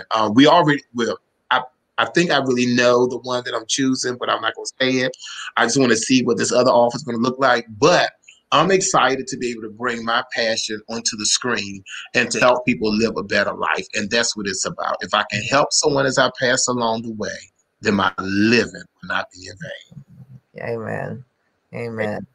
Well, that is such a powerful story. I don't know if anybody else had to pull out their Kleenex or anything. I was getting steamy over here, but we're definitely so glad that you're well, and you know, thank God for your donor and all that she was willing to do. So, just a quick question about that, because you were saying that if you have all these different underlying conditions or what have you, you're not a match for the donor. But is that like other organs where you have to match as well, or anyone can donate a kidney for anyone else? How does that work? Oh, absolutely. So what happens is that if you are healthy and you go to the doctor and you go through all the tests, then you're able to list yourself as a kidney donor. Okay. And it's funny you said that, because when I was interviewing Angie Stone and we was in the kitchen cooking in Atlanta, she's on dialysis and she needs a kidney. Wow. And so I was talking to her and I went to my audience and my listeners and said, hey, you know, I want someone to think about maybe donating their kidney to Angie Stone because she needs a kidney. So what's important is I tell everyone to go to either kidneyfund.org, American Kidney Foundation, so you can look at what are the things that you would need to do in order to become a kidney donor. There are stipulations because we don't want anyone to risk themselves. So it's important because, you know, it's you can't, you know, they don't want you to have high blood pressure. Right. You know, diabetes is out, overweight is out. You know, there are a lot of factors that could hold back, but you know, it's important to go and find out, because there could be some things, because like, for example, Dr. A.C. Williams, she had a thyroid issue, so they had to get her thyroid together before we operated. So I'm not a physician, I can't really tell you. Only thing I can say is go and get screened, go and get checked out, and see if you're able to do that, because you'll be saving a life. Because I'm telling you, out of all the years of living, that was my most darkest moment, when I was on that dialysis machine. And a lot of people, they think about their grandma and all that on the machine, but they really have no clue on what it's really like unless you're in that situation. Right, right. That was one of the reasons I wanted to have you on as well, just to share with us, because it's like most of us do have no idea, you know, what it's like. And it's like, I can only imagine, you know, how trying it is. And I'm so glad that you shared, you know, some of your lessons from it, because I think that you're always getting lessons, you know, that you're put through situations to get lessons. And I think you shared some really powerful ones with us as far as taking care of yourself. Yeah, I just think I think that it's important. I think it's crucial that we take time out to research. And I think that's one of the most important things. It's about researching. We have to know what's going on with our body. One of the things that with the Kidney Cafe, we're trying to talk to the brothers about stop being afraid to go to the doctor, you know, get your checkups. You know what I'm saying? Women, you can do self-examinations on your breast to see if there's a lump there. You got to know your own body. You have to know when things not right. I'm not saying become paranoid. I was a person making anything go wrong, I'm running to the doctor. And that is why when this happened to me, I was kind of shocked, because I do my doctor visits. You know, I go to the doctor. But there are going to be times when things are going to happen in our lives, and it's going to happen for a reason, but we have to stay on top of it. And that's the important thing. What a lot of people do, especially Black men, we feel it, but we say it's going to go away. We know that something's not wrong, but we just learn to deal with it. When all of that can be avoided if we got the professional help that we need in order for us to not do this. Because to me personally, how many times did the doctor tell me? Because for me, it was also drinking. You know, I was a social drinker, you know, and I used to drink, I used to tear that alcohol down, baby. And that was another thing that gave me gout, you know. But if I had the pills to knock it out, guess what? Next weekend, I was back to being drunk again, because I knew that I had the pills to pull me out, not thinking the long-term effects on things. And that's why we have to take care. We have to be the main person to handle us, has to be us. We have to be, you know, the person to make sure that we okay. We have to know that if there's a rash, you need to go to the dermatologist and find out, because it could be an indication of something much larger. Yeah, and I kind of wanted to tie this together. It's like health and beauty are so connected anyway. And this is about life changing and changing lives. And we have the opportunity as hairstylists or whatever part of the beauty industry that we're in, barbers or what have you, where we're seeing people for, you know, sometimes extended period of time, you know, 30, 40 and an hour, 2 hours. And what kind of conversations should we be having with our clients, you know, about their, you know, what we're eating and health and those kind of things. And that's really good. The important things that we want to do is we want to start with a basic thing on asking your client, is it okay that I check your blood pressure? I believe in putting blood pressure machines in every salon and barbershop. Any salon shop I open from now on out will have blood pressure machines at the stations, because it starts there. If we in the African American community, we know that a lot of us have issues with our blood pressure that causes so many other things down the line. One of the things that causes kidney disease is your blood pressure, is diabetic, being a diabetic, all of that will affect your kidneys. And that is why I started out talking about the importance of sodium, because if you have too much salt, it's going to raise your blood pressure. And a lot of us, we do a lot of eating out. A lot of us, see, it goes so much deeper, Mickey, and I'm not trying to be on here with you all night, but it's also about the communities that we're in. A lot of African-American communities you go to, like I went on St. Barnabas Road the other day. I saw every fast food place you can think of, from Hip Hop Chicken to KFC to McDonald's to all that. And a lot of times that is what may fit our budget to go to these places. But what we're not understanding is they have made things affordable, where you can get some great vegetables. You know what I'm saying? You can get some great meat. You can get all kinds of things now. There's all this organic stuff going on. It's just a lot that you can do. But the important thing is, a lot of times we run to what's quicker. Our kids want McDonald's, and I'm not knocking these places. What I'm saying is sometimes we have to make healthier options. We have to have healthier options. We have to make lifestyle changes. You know, what I'm saying is that in my house growing up, we went to McDonald's every Friday. Right. We couldn't go to those places. The one we couldn't afford. But on Fridays when Daddy got paid, we all had little McDonald's. You know what I'm saying? One of the things that you asked me is that how can we bridge it together? It's about educating our clients, first starting with their blood pressure. If we can keep people with a normal blood pressure, that can end a lot of things. If we can talk to our clients, well, first of all, we got to talk to ourselves, because I've never seen so many. Listen, and I ain't talking about nobody because I know some of them listen. I had some students with amazing bodies and beautiful until they start going behind the chair in the industry. And what they're doing is they're going right next door to the China. They're going right next door to get them some a mixed tea, some French fries and chicken wings and all this stuff, because it's quick, it's easy, and it tastes good. But then we have to think about the long-term effect, because I was that person that put all that salt and pepper on my French fries. I was that person that would douse them French fries with hot sauce in my chicken.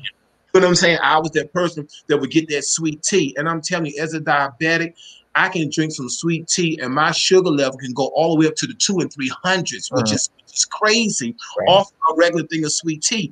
But what about the people who don't have a machine to check their levels?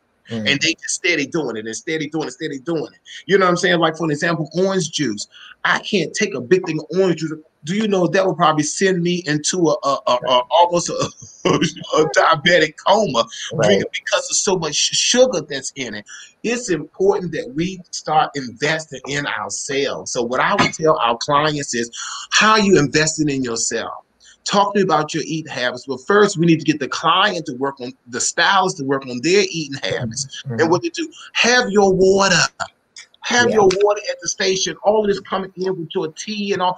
Get you some water, some H2O. That's one of the most important things that we can have is some water. So it's just important for us when we talk to our clients to talk to them about, so tell me what's going on with you, because guess what, Mickey?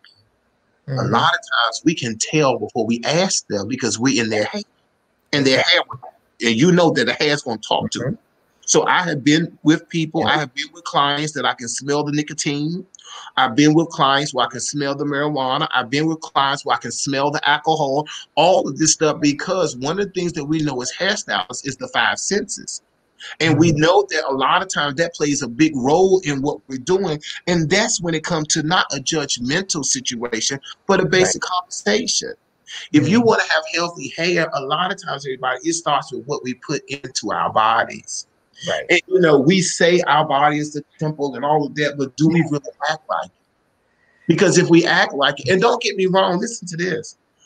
No one loves to eat like yours truly. Oh, you're talking about buffets and all you can. Oh, baby, I used to enjoy all of it.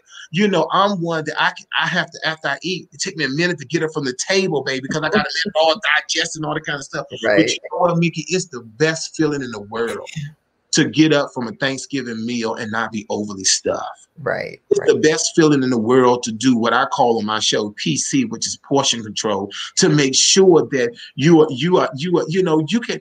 I'm not telling people to deny yourself, because I thought I was on my way out of here. But what I'm telling you is you do it in moderation. So when I went to Atlanta, one of the chefs, I said, now how am I going to get away with this?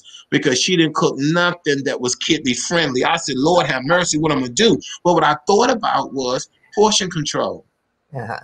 So when it was over, she made this honey bun that was out of this world, but I had a little square of the honey bun. It was a taste, but guess what? That was all I needed. And that's why it's important that we talk to our clients about discipline. Discipline in reference to how we're eating.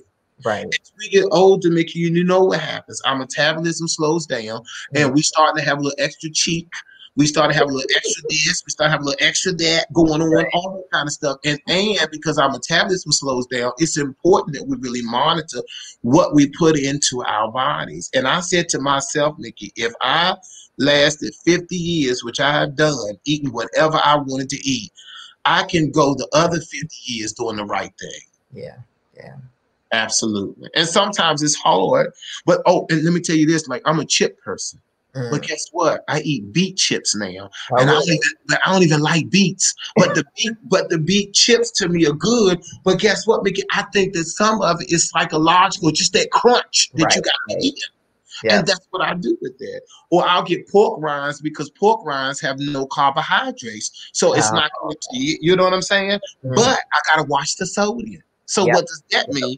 I can have the pork rinds because that's going to raise my sugar, but it may raise my blood pressure. So you have to do it in moderation. But that's why everybody has to tune into the Kidney Cafe so you can learn what to eat, what not to eat, and learn that you can eat almost anything, but you want to do some substitutes and you want to do some portion control, and everything will come out all right.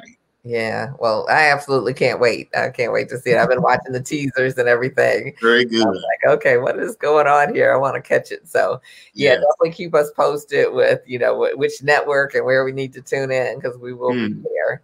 But this is so wonderful to talk with you and to really hear, all of your experiences, with the school and getting started with that, as well as, your experiences with your health and how, it's amazing to me that you've shifted, and I understand the down times, the depression times, and all of that.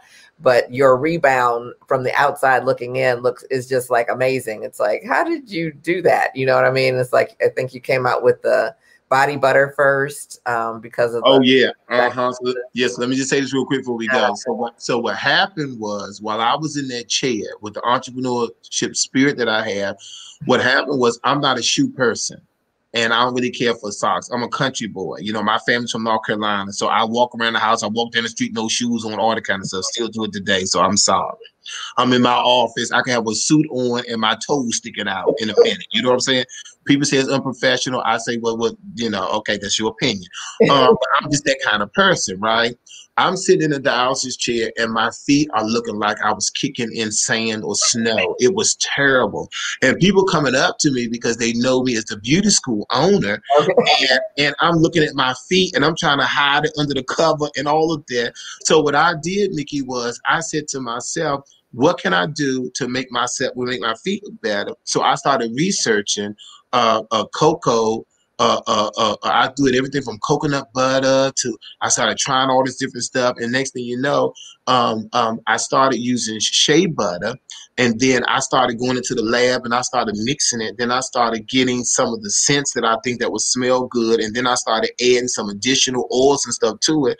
And voila, I came up with the Sea Island body butter. And when I tell you, the dialysis center that I used to go to, they still ordered that by the dozens at times, because not only does it really work, but it gives us that moisture back that we really need. And something as heavy as shea butter will be able to penetrate a little more and give you that kind of wonderful feeling that we still want to have, even though we have kidney disease. So I came out with the body butters first. Then from the body butters, I did the sea salts. Then from the sea salts, I did the beard oil. Then from the beard oil came the whole beard box, which would be the conditioner, all of that. Then the latest thing, which I'm excited about, is my beard protector. Oh my God, the beard protector. So what happened was, I said to myself, I'm cooking, and I find out that, it's going to sound crazy, but I'm seeing a little hair here and there. Or you know how sometimes you scratch all of that? And I said, okay, well, this isn't sanitary. I got to do something. And guess what happened? I was in Atlanta, and there was a chef, Kevin Ashford, catered cakes. We went to his place. His wife has asthma real bad. And when we walked in, he told my team, you don't have a mask, you can't come in here. I just hit my beard protector. I didn't know what to do. So I did like this. And voila, now I wear the mask and the beard protector. So now it's all one. You see what I'm saying? Right. So I got so excited about it because that is one of the newest inventions that I have. So I'm constantly thinking of what can I do for people that have kidney failure? What can I do for people? We have the port shirts, Mickey. My mother, when she knew I was on dialysis, she went to the store and bought all these sweaters and she cut them down the middle. So now I'm in a dialysis place like this, but I got to have it open for my thing. Okay. And so the next thing I did was I got in touch with Andrew Noel, a menswear designer here, and I said, help me out to create me a port shirt. So we got it with it zippings on either side. So you can be able to have it on and it can easily get to your port because you just zipping it open. And then we got the fistula shirt for people who've been on dialysis for a while. So the zipper is right here where they normally do your incision. So it was important for me to be able to come up with different things that I can be comfortable with in a chair, and so can other people. Right. So that's where all of the paraphernalia and the products and everything came from. And all of those proceeds fall under the C. Allen Foundation. So that's why we do things like the 12 days of Kidney Christmas, the Kidney Christmas program, the days where we go to different dialysis centers and do stuff. So sometimes I get on social media and give everybody my Cash App and I say, help me. And believe it or not, they actually do. And I take that money and I do it on camera so that people can see where their money went to. So I don't want people to think that I'm a hustler and I'm trying to put the money in my pocket. No, I'm living the rest of my life on how I can help other people with kidney disease, with diabetes, so they can be able to have a better life. And so many people have gotten off of they have reversed their diabetes. I haven't been so fortunate yet, but that's what I'm working on because I hate sticking myself. You know, my monitor is right here on my arm now that I wave my phone over to see what my levels are and all of that. But sometimes it's so irritating because you don't want to do that. And the only way I can get rid of it is to continue to lose weight. I've been doing really good with losing. I've been doing really good with my vegan kind of eating, but I'm not going to call myself a vegan because I got to have my chicken wings. Okay. There's not enough tofu in the world, baby. I'm going to eat my chicken wings, okay? But I try to do it in moderation. I try to have portion control. So I had bought like 10 wings. It took me maybe 3 days to eat them, when normally I can eat them in 10 seconds. Right. You know? But I'm just trying to work on, and it's a day-to-day process. So all of you out there who struggle with weight, who struggle with eating right, all of that, join these groups. Go to callenlifestyle.com and be a subscriber, because starting in January, everything that I do now come with recipes. I'm not going to have you out there like that. And I'm not charging for it. Under the C. Allen Foundation, it's a nonprofit. So give us the opportunity that we can just do things and give to people so they can get. I don't want people, Mickey, to be in a situation that I was in, where I found out I have kidney failure and I don't know what to do. I'm researching all this stuff that probably could have helped me prior to, but right now I'm at the end stage situation. So I really had to succumb to a lot of different things. But God doesn't put more on you than you can bear. And that is true. It has been rough, but guess what? It has been, we're not going to talk about it because the time is too gone, but we haven't even discussed you can't make no money when you laid up in the bed, sick. Right. Oh, yes.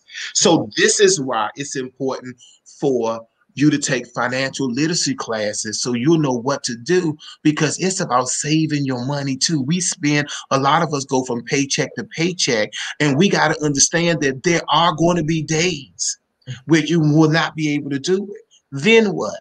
A lot of us don't have that support system to call on somebody and say, I need you to pay my mortgage, or I need you to do this, I need you to do that. So you got to be creative. And Mickey, that's why for our beauty superstars, that's why it's important for you to have multiple streams of income. So if you are down, you can still be able to get money and do the things that you need to do. You know what I did, Mickey?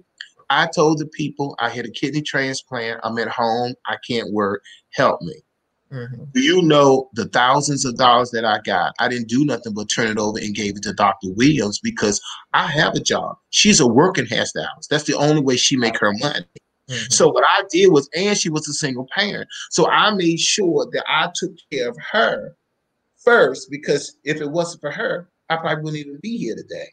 So the thing about it is, and that's why community is so important. And that's why helping each other is so important. That's why sowing and reaping is so important, because you never know when you're going to have a time when you're going to have to give it. That's why treating people right is so important. Yeah, I absolutely. have seen people, Mickey, that was a student who now sit on the state board. Yeah.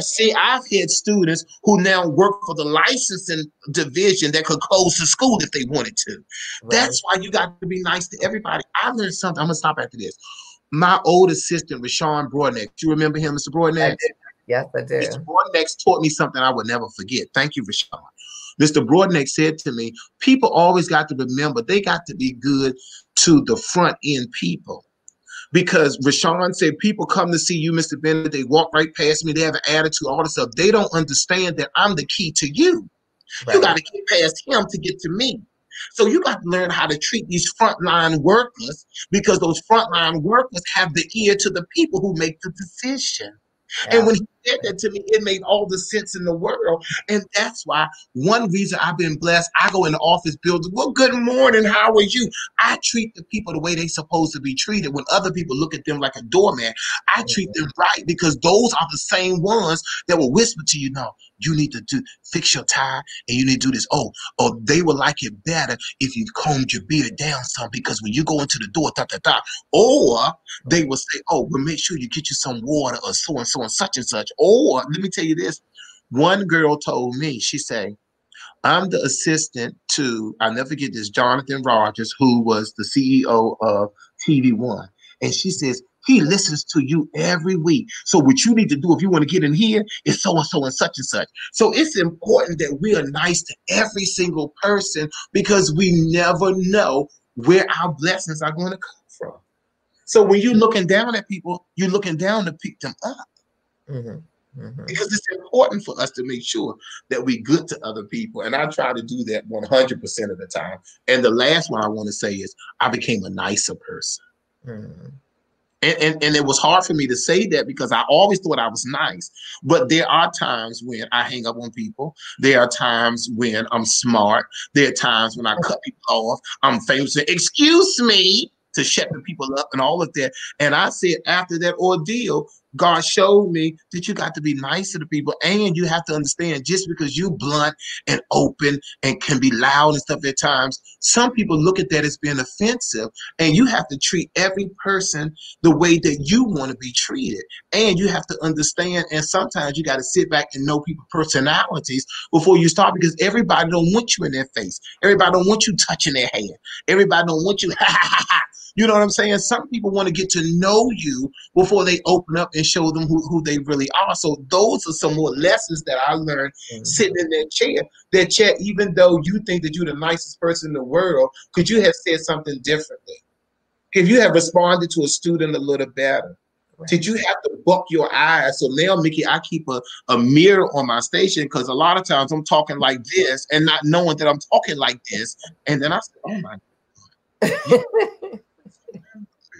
So I just think that everybody should really focus on how to make them a better person. Mm-hmm. How can you be better so you can be able to, how can you love yourself more so you can be able to love other people? Right. And those are some of the things that we got to constantly do. We have to stay in the mirror to figure out how can we be better. And I just think it's important. People come in the door, they see the big campus and all that, and I can have on this t-shirt and some jeans, and they say, oh, I'm here to see Mr. Bennett. I say, I'm Mr. Bennett. Oh, I was looking for an older gentleman. I was looking for somebody so-and-so, so-and-so. You know what I'm saying? And sometimes you just have to be who you are.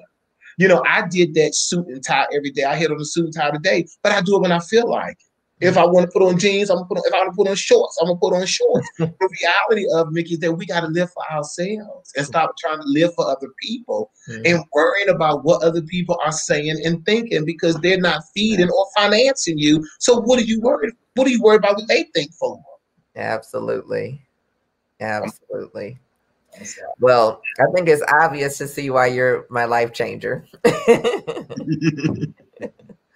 I appreciate it. Yeah. I think, like you said, it starts with us. You know, how do we look in the mirror and make these decisions and make our lives, you know, not contingent on other people and what they're thinking and all of that. And I see that so much in social media, especially, where we're looking to somebody for some answers, and you get 10,000 different answers, and these people are fighting with each other. But it's like you say, taking that quiet time, going into that prayer and meditation space, and you can't believe the hype, because half of the folks on Instagram and all of that, they stunting all this stuff and they saying all this stuff, and they picking up stuff from other people and saying it and all this. Baby, God bless a child who got his own. Right. You need to motivate yourself. You need to be able to find different things that can lift you up. You know, I say all the time, Mickey, everybody wasn't in the church at 12 years old like I was. So some people don't know that gospel music can change your whole mindset. Some people don't know. I still listen to Les Brown. I don't even know if he's out there anymore, but I still listen to him because he's still amazing and his stuff is still relevant today. So it's not all about, I love T.D. Jakes, but T.D. Jakes is not the only person that can give you a good word. Sometimes it's everyday people. You got to surround yourself with positive people that's going to lift you up, because so many of us hairstyles, especially when we first start out, is so many naysayers. Why are you doing this? This ain't going to work. Everybody got a salon. Everybody can do hair. Why this? Why that? Boo. Cut all those people out of your life. Bring in positive people. You're going to think I'm crazy when I say this, because, you know, I thought I knew everything. When I interviewed Derek J for the Kidney Cafe, he said something that it was something so simple that I never thought about, but it made all the sense in the world. Derek said, I asked Derek, I was wondering, Mickey, why a lot of celebrities may have hundreds of thousands of followers, but they only follow like 100 people, 300 people, 1,000 people, but they may have 1 million followers, right? Derek said to me, I asked him, how did he handle adversity? And Derek said to me, he says, first of all, if I come across anything on my page, if I come across anything scrolling that is depressive, that's negative, that that turns me a certain way, I just immediately delete them. And I never thought about that, because like I go fast through all the girl fighting stuff because that bothers me. I don't like seeing stuff like that. And it wasn't until he said something, I said, Chet, you can go and delete those people who have them girls fighting. You don't have to ever see it no more. And I never thought about that. And what he said is that he only followed people that's going to uplift who he is, that's going to edify him, that they all think alike in reference to being around positive. And I never thought about that. So I said, one day I'm going to purge my social media and get rid of all that stuff that I don't want to see. Because I said to myself one time, I said, I have a spiritual leader who don't follow me no more on social media. And that kind of bothered me for a minute. But then I thought about it, and I said, if my students are on their posting, shaking their booties, and people on their posting, fighting stuff, and then they come across my page and see all of that, that's not edifying them. So, Chet, I love you, but I got to get off of this, because you're not doing nothing to build me up with all this foolishness stuff that I'm seeing. And I thought about it. So I said, what I'm going to do is I'm going to do like the business folk told us years ago, and I never did. They told us that you need to have a professional page and you need to have your personal page. And I said, under Chet Beauty King Bennett on IG and Facebook, honey, you see everything in the world, from me cooking to me playing my dog to me talking about a business conference to me teaching and preaching and all that kind of stuff. So I said, you know what? I have a Chet Bennett Facebook. Go back to that one and do all of your playing and laughing and all of that. Then you go to your Kidney Cafe page and post all your meals and your food. You know what I'm saying? Right. So go ahead and separate that, so you don't have to deal with things that you don't want to deal with. Because I see some stuff on social media that really could blow me for the whole day. I will never forget that. I gotta tell you this, and I'm gonna stop talking. There was a lady who threw a dog at somebody. I don't know if you saw that one. No. I'm a dog lover. I have 3 dogs, and it still bothers me today. And I said, that's what you get, because you need to unfollow certain things that you know is not healthy for your spirit, for your mind. Absolutely.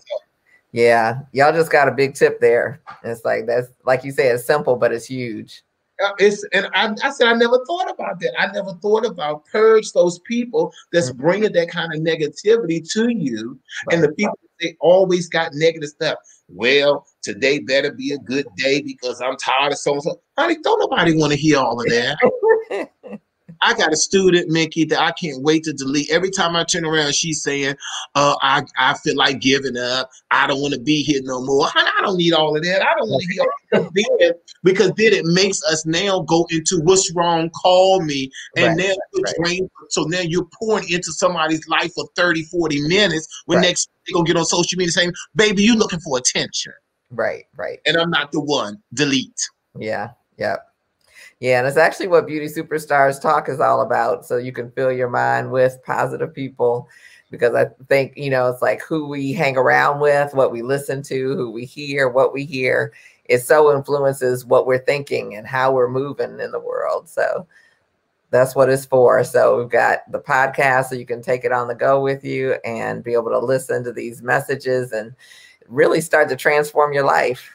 If you really take and start to implement a few things here and there, it's like that's the wonderful thing. I'm gonna go when I say this, but that's the wonderful thing that I love about you, because you have been consistent for decades now, trying to help the beauty industry get their business together.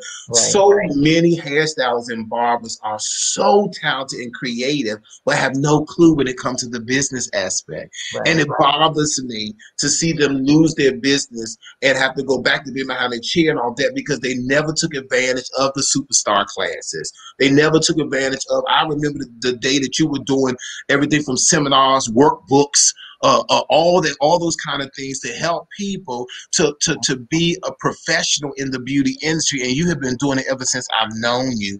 So I admonish everyone to follow you, the podcast and all of that, because I listen to you.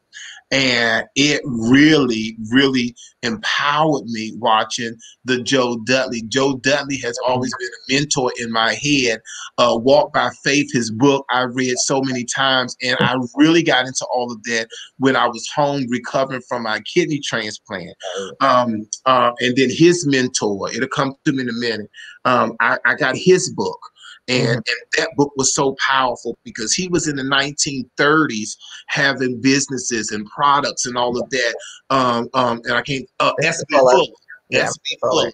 That's one of the best books I can tell someone to read, because it motivated me so much to now I have modeled him with a multicultural staff, because he had one back in the 30s and 40s. So now when you go to Bennett Career Institute, you're going to see white folk, you're going to see Spanish folk, you're going to see black folk, you're going to see all of them. And I was able to do that after I read the S.B. Fuller book to see how he got started and what he had to do. And when you had Joe Dudley on there, it just inspired me so much that one, that he's still living, and two, he still have that keen mindset. And I love the fact when he said, send me $1 and I'll send you so-and-so. I said, yes, indeed. And I just love every bit of it, because we have to pay homage. And let me tell you what I do today. I am licensed and accredited to offer manicure. I don't offer it because Dudley's is around the corner and they have a manicure program. So I send everybody to Melanie McLean Dudley. I send everybody over there to her so she can do that, and she don't have barbers. She send barbers to me. That's how it's supposed to be. And I said, why would I monopolize the industry and try to hold everybody to myself when I understand their situation? And if it wasn't for the Dudleys, it wouldn't have been a Bennett. So it's important for us to understand that we have to pay homage, and we have to be able to help our businesses remain open and to flourish. So even when I have an abundance of things, I ship them right down the street. Here's some things that you all can use. Here's some things. And I do it all the time. And me and Melanie have the best relationship. And people will say, you crazy. That's your competitor. You need to shut her down. Why would I do that when she's another Black woman? And they started Dudley's, I think it was 82. Or I think it was 1984 when they opened up the DC branch. I didn't come along until 1992. I didn't open the mine until 1996. What I'm saying is that we have to give honor to the people who paved the way before us. I'm going to continue to interview as many legends as I can, as quickly as I can, to make sure that history is here with us, because it is so vital. You know, people think they just showed up on Instagram one day and they're Insta famous, and it's like they're all that to the beauty industry, but it's like there are some folks that paved some serious roads before us. Absolutely. And you have one of the ladies on there that I know. Is it Covington? Is it Carolyn Marshall Covington? She was one of the ones that she was big time when I came on the scene. She was big time on the scene when I came on. And when I saw that she's one of the people, I said, I got to tune in for that because I know she has such a wealth of knowledge because of what she was doing when I first came on the scene. So, you know, I take my hat off to the Barry Fletchers. I take my hat off to the people that have paved the way for us, because I remember coming into this industry and they were rocking and rolling. You know what I'm saying? So when I walk past and see that Liz Nolan, see that Natural Motion is no longer there, you know what I'm saying? I just think about the lessons that she taught me when she owned Scanners. And when I came into the business, she was closed, but she taught me some good stuff. You can't forget stuff like the Thelma Nelson Magic Fingers. You know, back in the day, in the 80s and stuff, they said there were lines around the corner, people getting finger waves and all this stuff with Thelma Nelson. She's one of my dearest friends to this day, because you have to pay homage. Dr. DiCarlo, been into the industry over 50 years. These are local DC people that you would not be where you are if it wasn't for them. Right. Murray Hawkins, you know, those are the ones who said, don't just lease a salon, buy the building. Right. You know what I'm saying? Absolutely. And you can't not forget these people who paved the way for you. You have to pay homage. Yes. Yeah. There's so many. Some wonderful things, especially. I think about Bobby Bennett. And the shows that he was doing. You know what I'm saying? I'll never forget taking the bus to go to North Carolina to the Bobby Bennett show. And that inspired me to have my local shows because of Bobby Bennett. So you can't, you have to, you know, why would we create things and try to reinvent things that's already there? You just fine tune and put your little touch. Exactly. Yep, that was my whole philosophy when I came into the business. It's like, okay, if somebody else already bumped their head, then do I have to do that? Why don't I just find them and see what they tell me and do that? Absolutely. It shortens the curve, I can tell you that for sure. But I do believe, you know, to be the best, you got to hang out with the best. And that's true. Beauty Superstars talk is all about. And you mentioned Carolyn Marshall Covington. It's like she is going to be my guest for this Life Changers thing in 2 weeks. So she, I don't know if you know Mr. Bennett, but she's lost her sight. And I didn't know that. Yeah, she's lost her sight, but I said she's still a person with like the more vision than a lot of people with their sight. And so she is creating businesses and just as busy as can be. But she like you say, trained a lot of stylists through the years. She was actually one of my first mentors, kind of sideways. She's the person that taught me how to do weaving and extensions and all of that before she left DC. And then we reconnected when I moved here to North Carolina, which I had forgotten she was here, but we reconnected, and she is still just as fabulous. And so I can't wait to talk to her about her experiences and what she's up to now. And she's helped people with getting products started. And she's just, like you say, a wealth of information, a wealth of knowledge, and so inspiring. And next week is Denise Michelle. We've got, she started Mentorship Academy, which has grown and grown and grown. And it's like, when people leave there like in tears and, you know, just with their spirit changed. And so she's going to be here with us next week to share about that and some of the new things she has up as well. And then we'll end the year with Darius Peace, who is kind of one of the newer kids on the block, I guess you could say, for natural hair. But he's created some natural hair techniques that are changing the industry. And he's all about helping people with their business. He runs a fabulous salon in Birmingham, High Up Beauty. And he has all kinds of classes and a big community that he's built where he's helping natural hairstylists in particular to be able to build strong businesses. And so we're going to close out the year with him. And, and guys, that's amazing. You don't even know what's in store for January. I'm still working on it, so I won't tell you anything, but we've got some good stuff to really kick off the year, because I wanted to end this with inspiration and just a sense that you could, 2020 has been tough, but it's not the only thing that's going to be tough in our lives if we, are blessed to live. It's like, amen. And you in particular and others have been through some stuff, before this.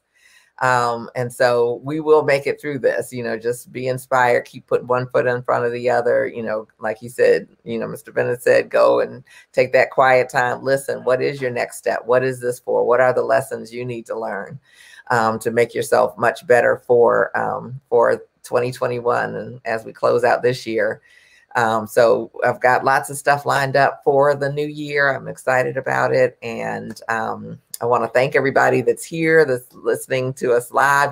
You hung with us because it's like we're definitely a little over, but it's like I enjoyed every second. So don't even feel like you talked too much or anything like that, because it's like we've got so much out of today. So I really, truly appreciate you being here, taking time out of your schedule, because I know you are a busy bee as well. You got a lot of stuff going on. But yeah, we really appreciate your story. For anybody that's watching on the replay, we appreciate you as well. It's like if you are on YouTube with us, definitely be sure to subscribe and hit the bell so you won't miss any of these episodes coming up. And then also with the podcast, it's like I'll put the information on it right now. Like I said, we're on Podbean, but we're going to be on everywhere. So just stay tuned in the next few weeks, definitely before the end of the year. Everything should be there.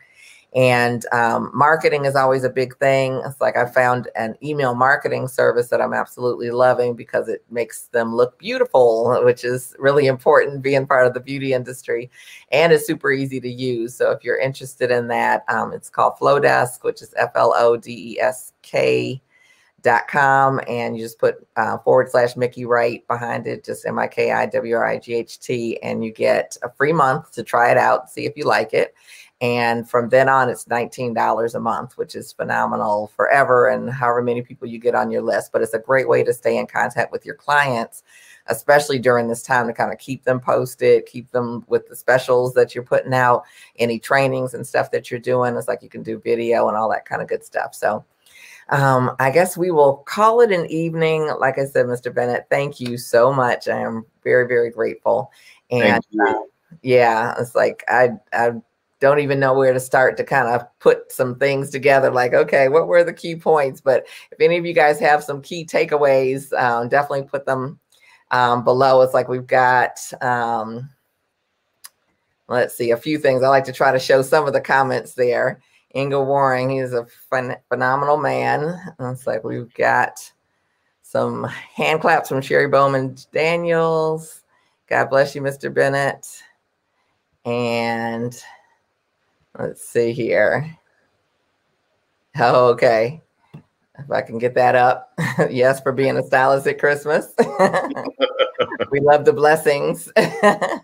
Right. And educate your clients. It's like we got so many just wonderful comments here. If I can get it to go off there. And yep. And Hair Tells Everything. So I guess we will leave it right there, but thank you so much. You enjoy your evening, and we will look forward to hearing all about the Kidney Cafe and where that's going to be airing, so we can follow and get ourselves and our friends and our family healthier as we move into this new year. So thank you. And I thank you. Yeah, continued blessings. You take good care. Everyone, thanks again. We'll look forward to talk soon. Next Tuesday, 7 p.m., I'll be back. So I'll be here with Denise Michelle. So take good care. I'll see you then. All right. Thank you, everyone.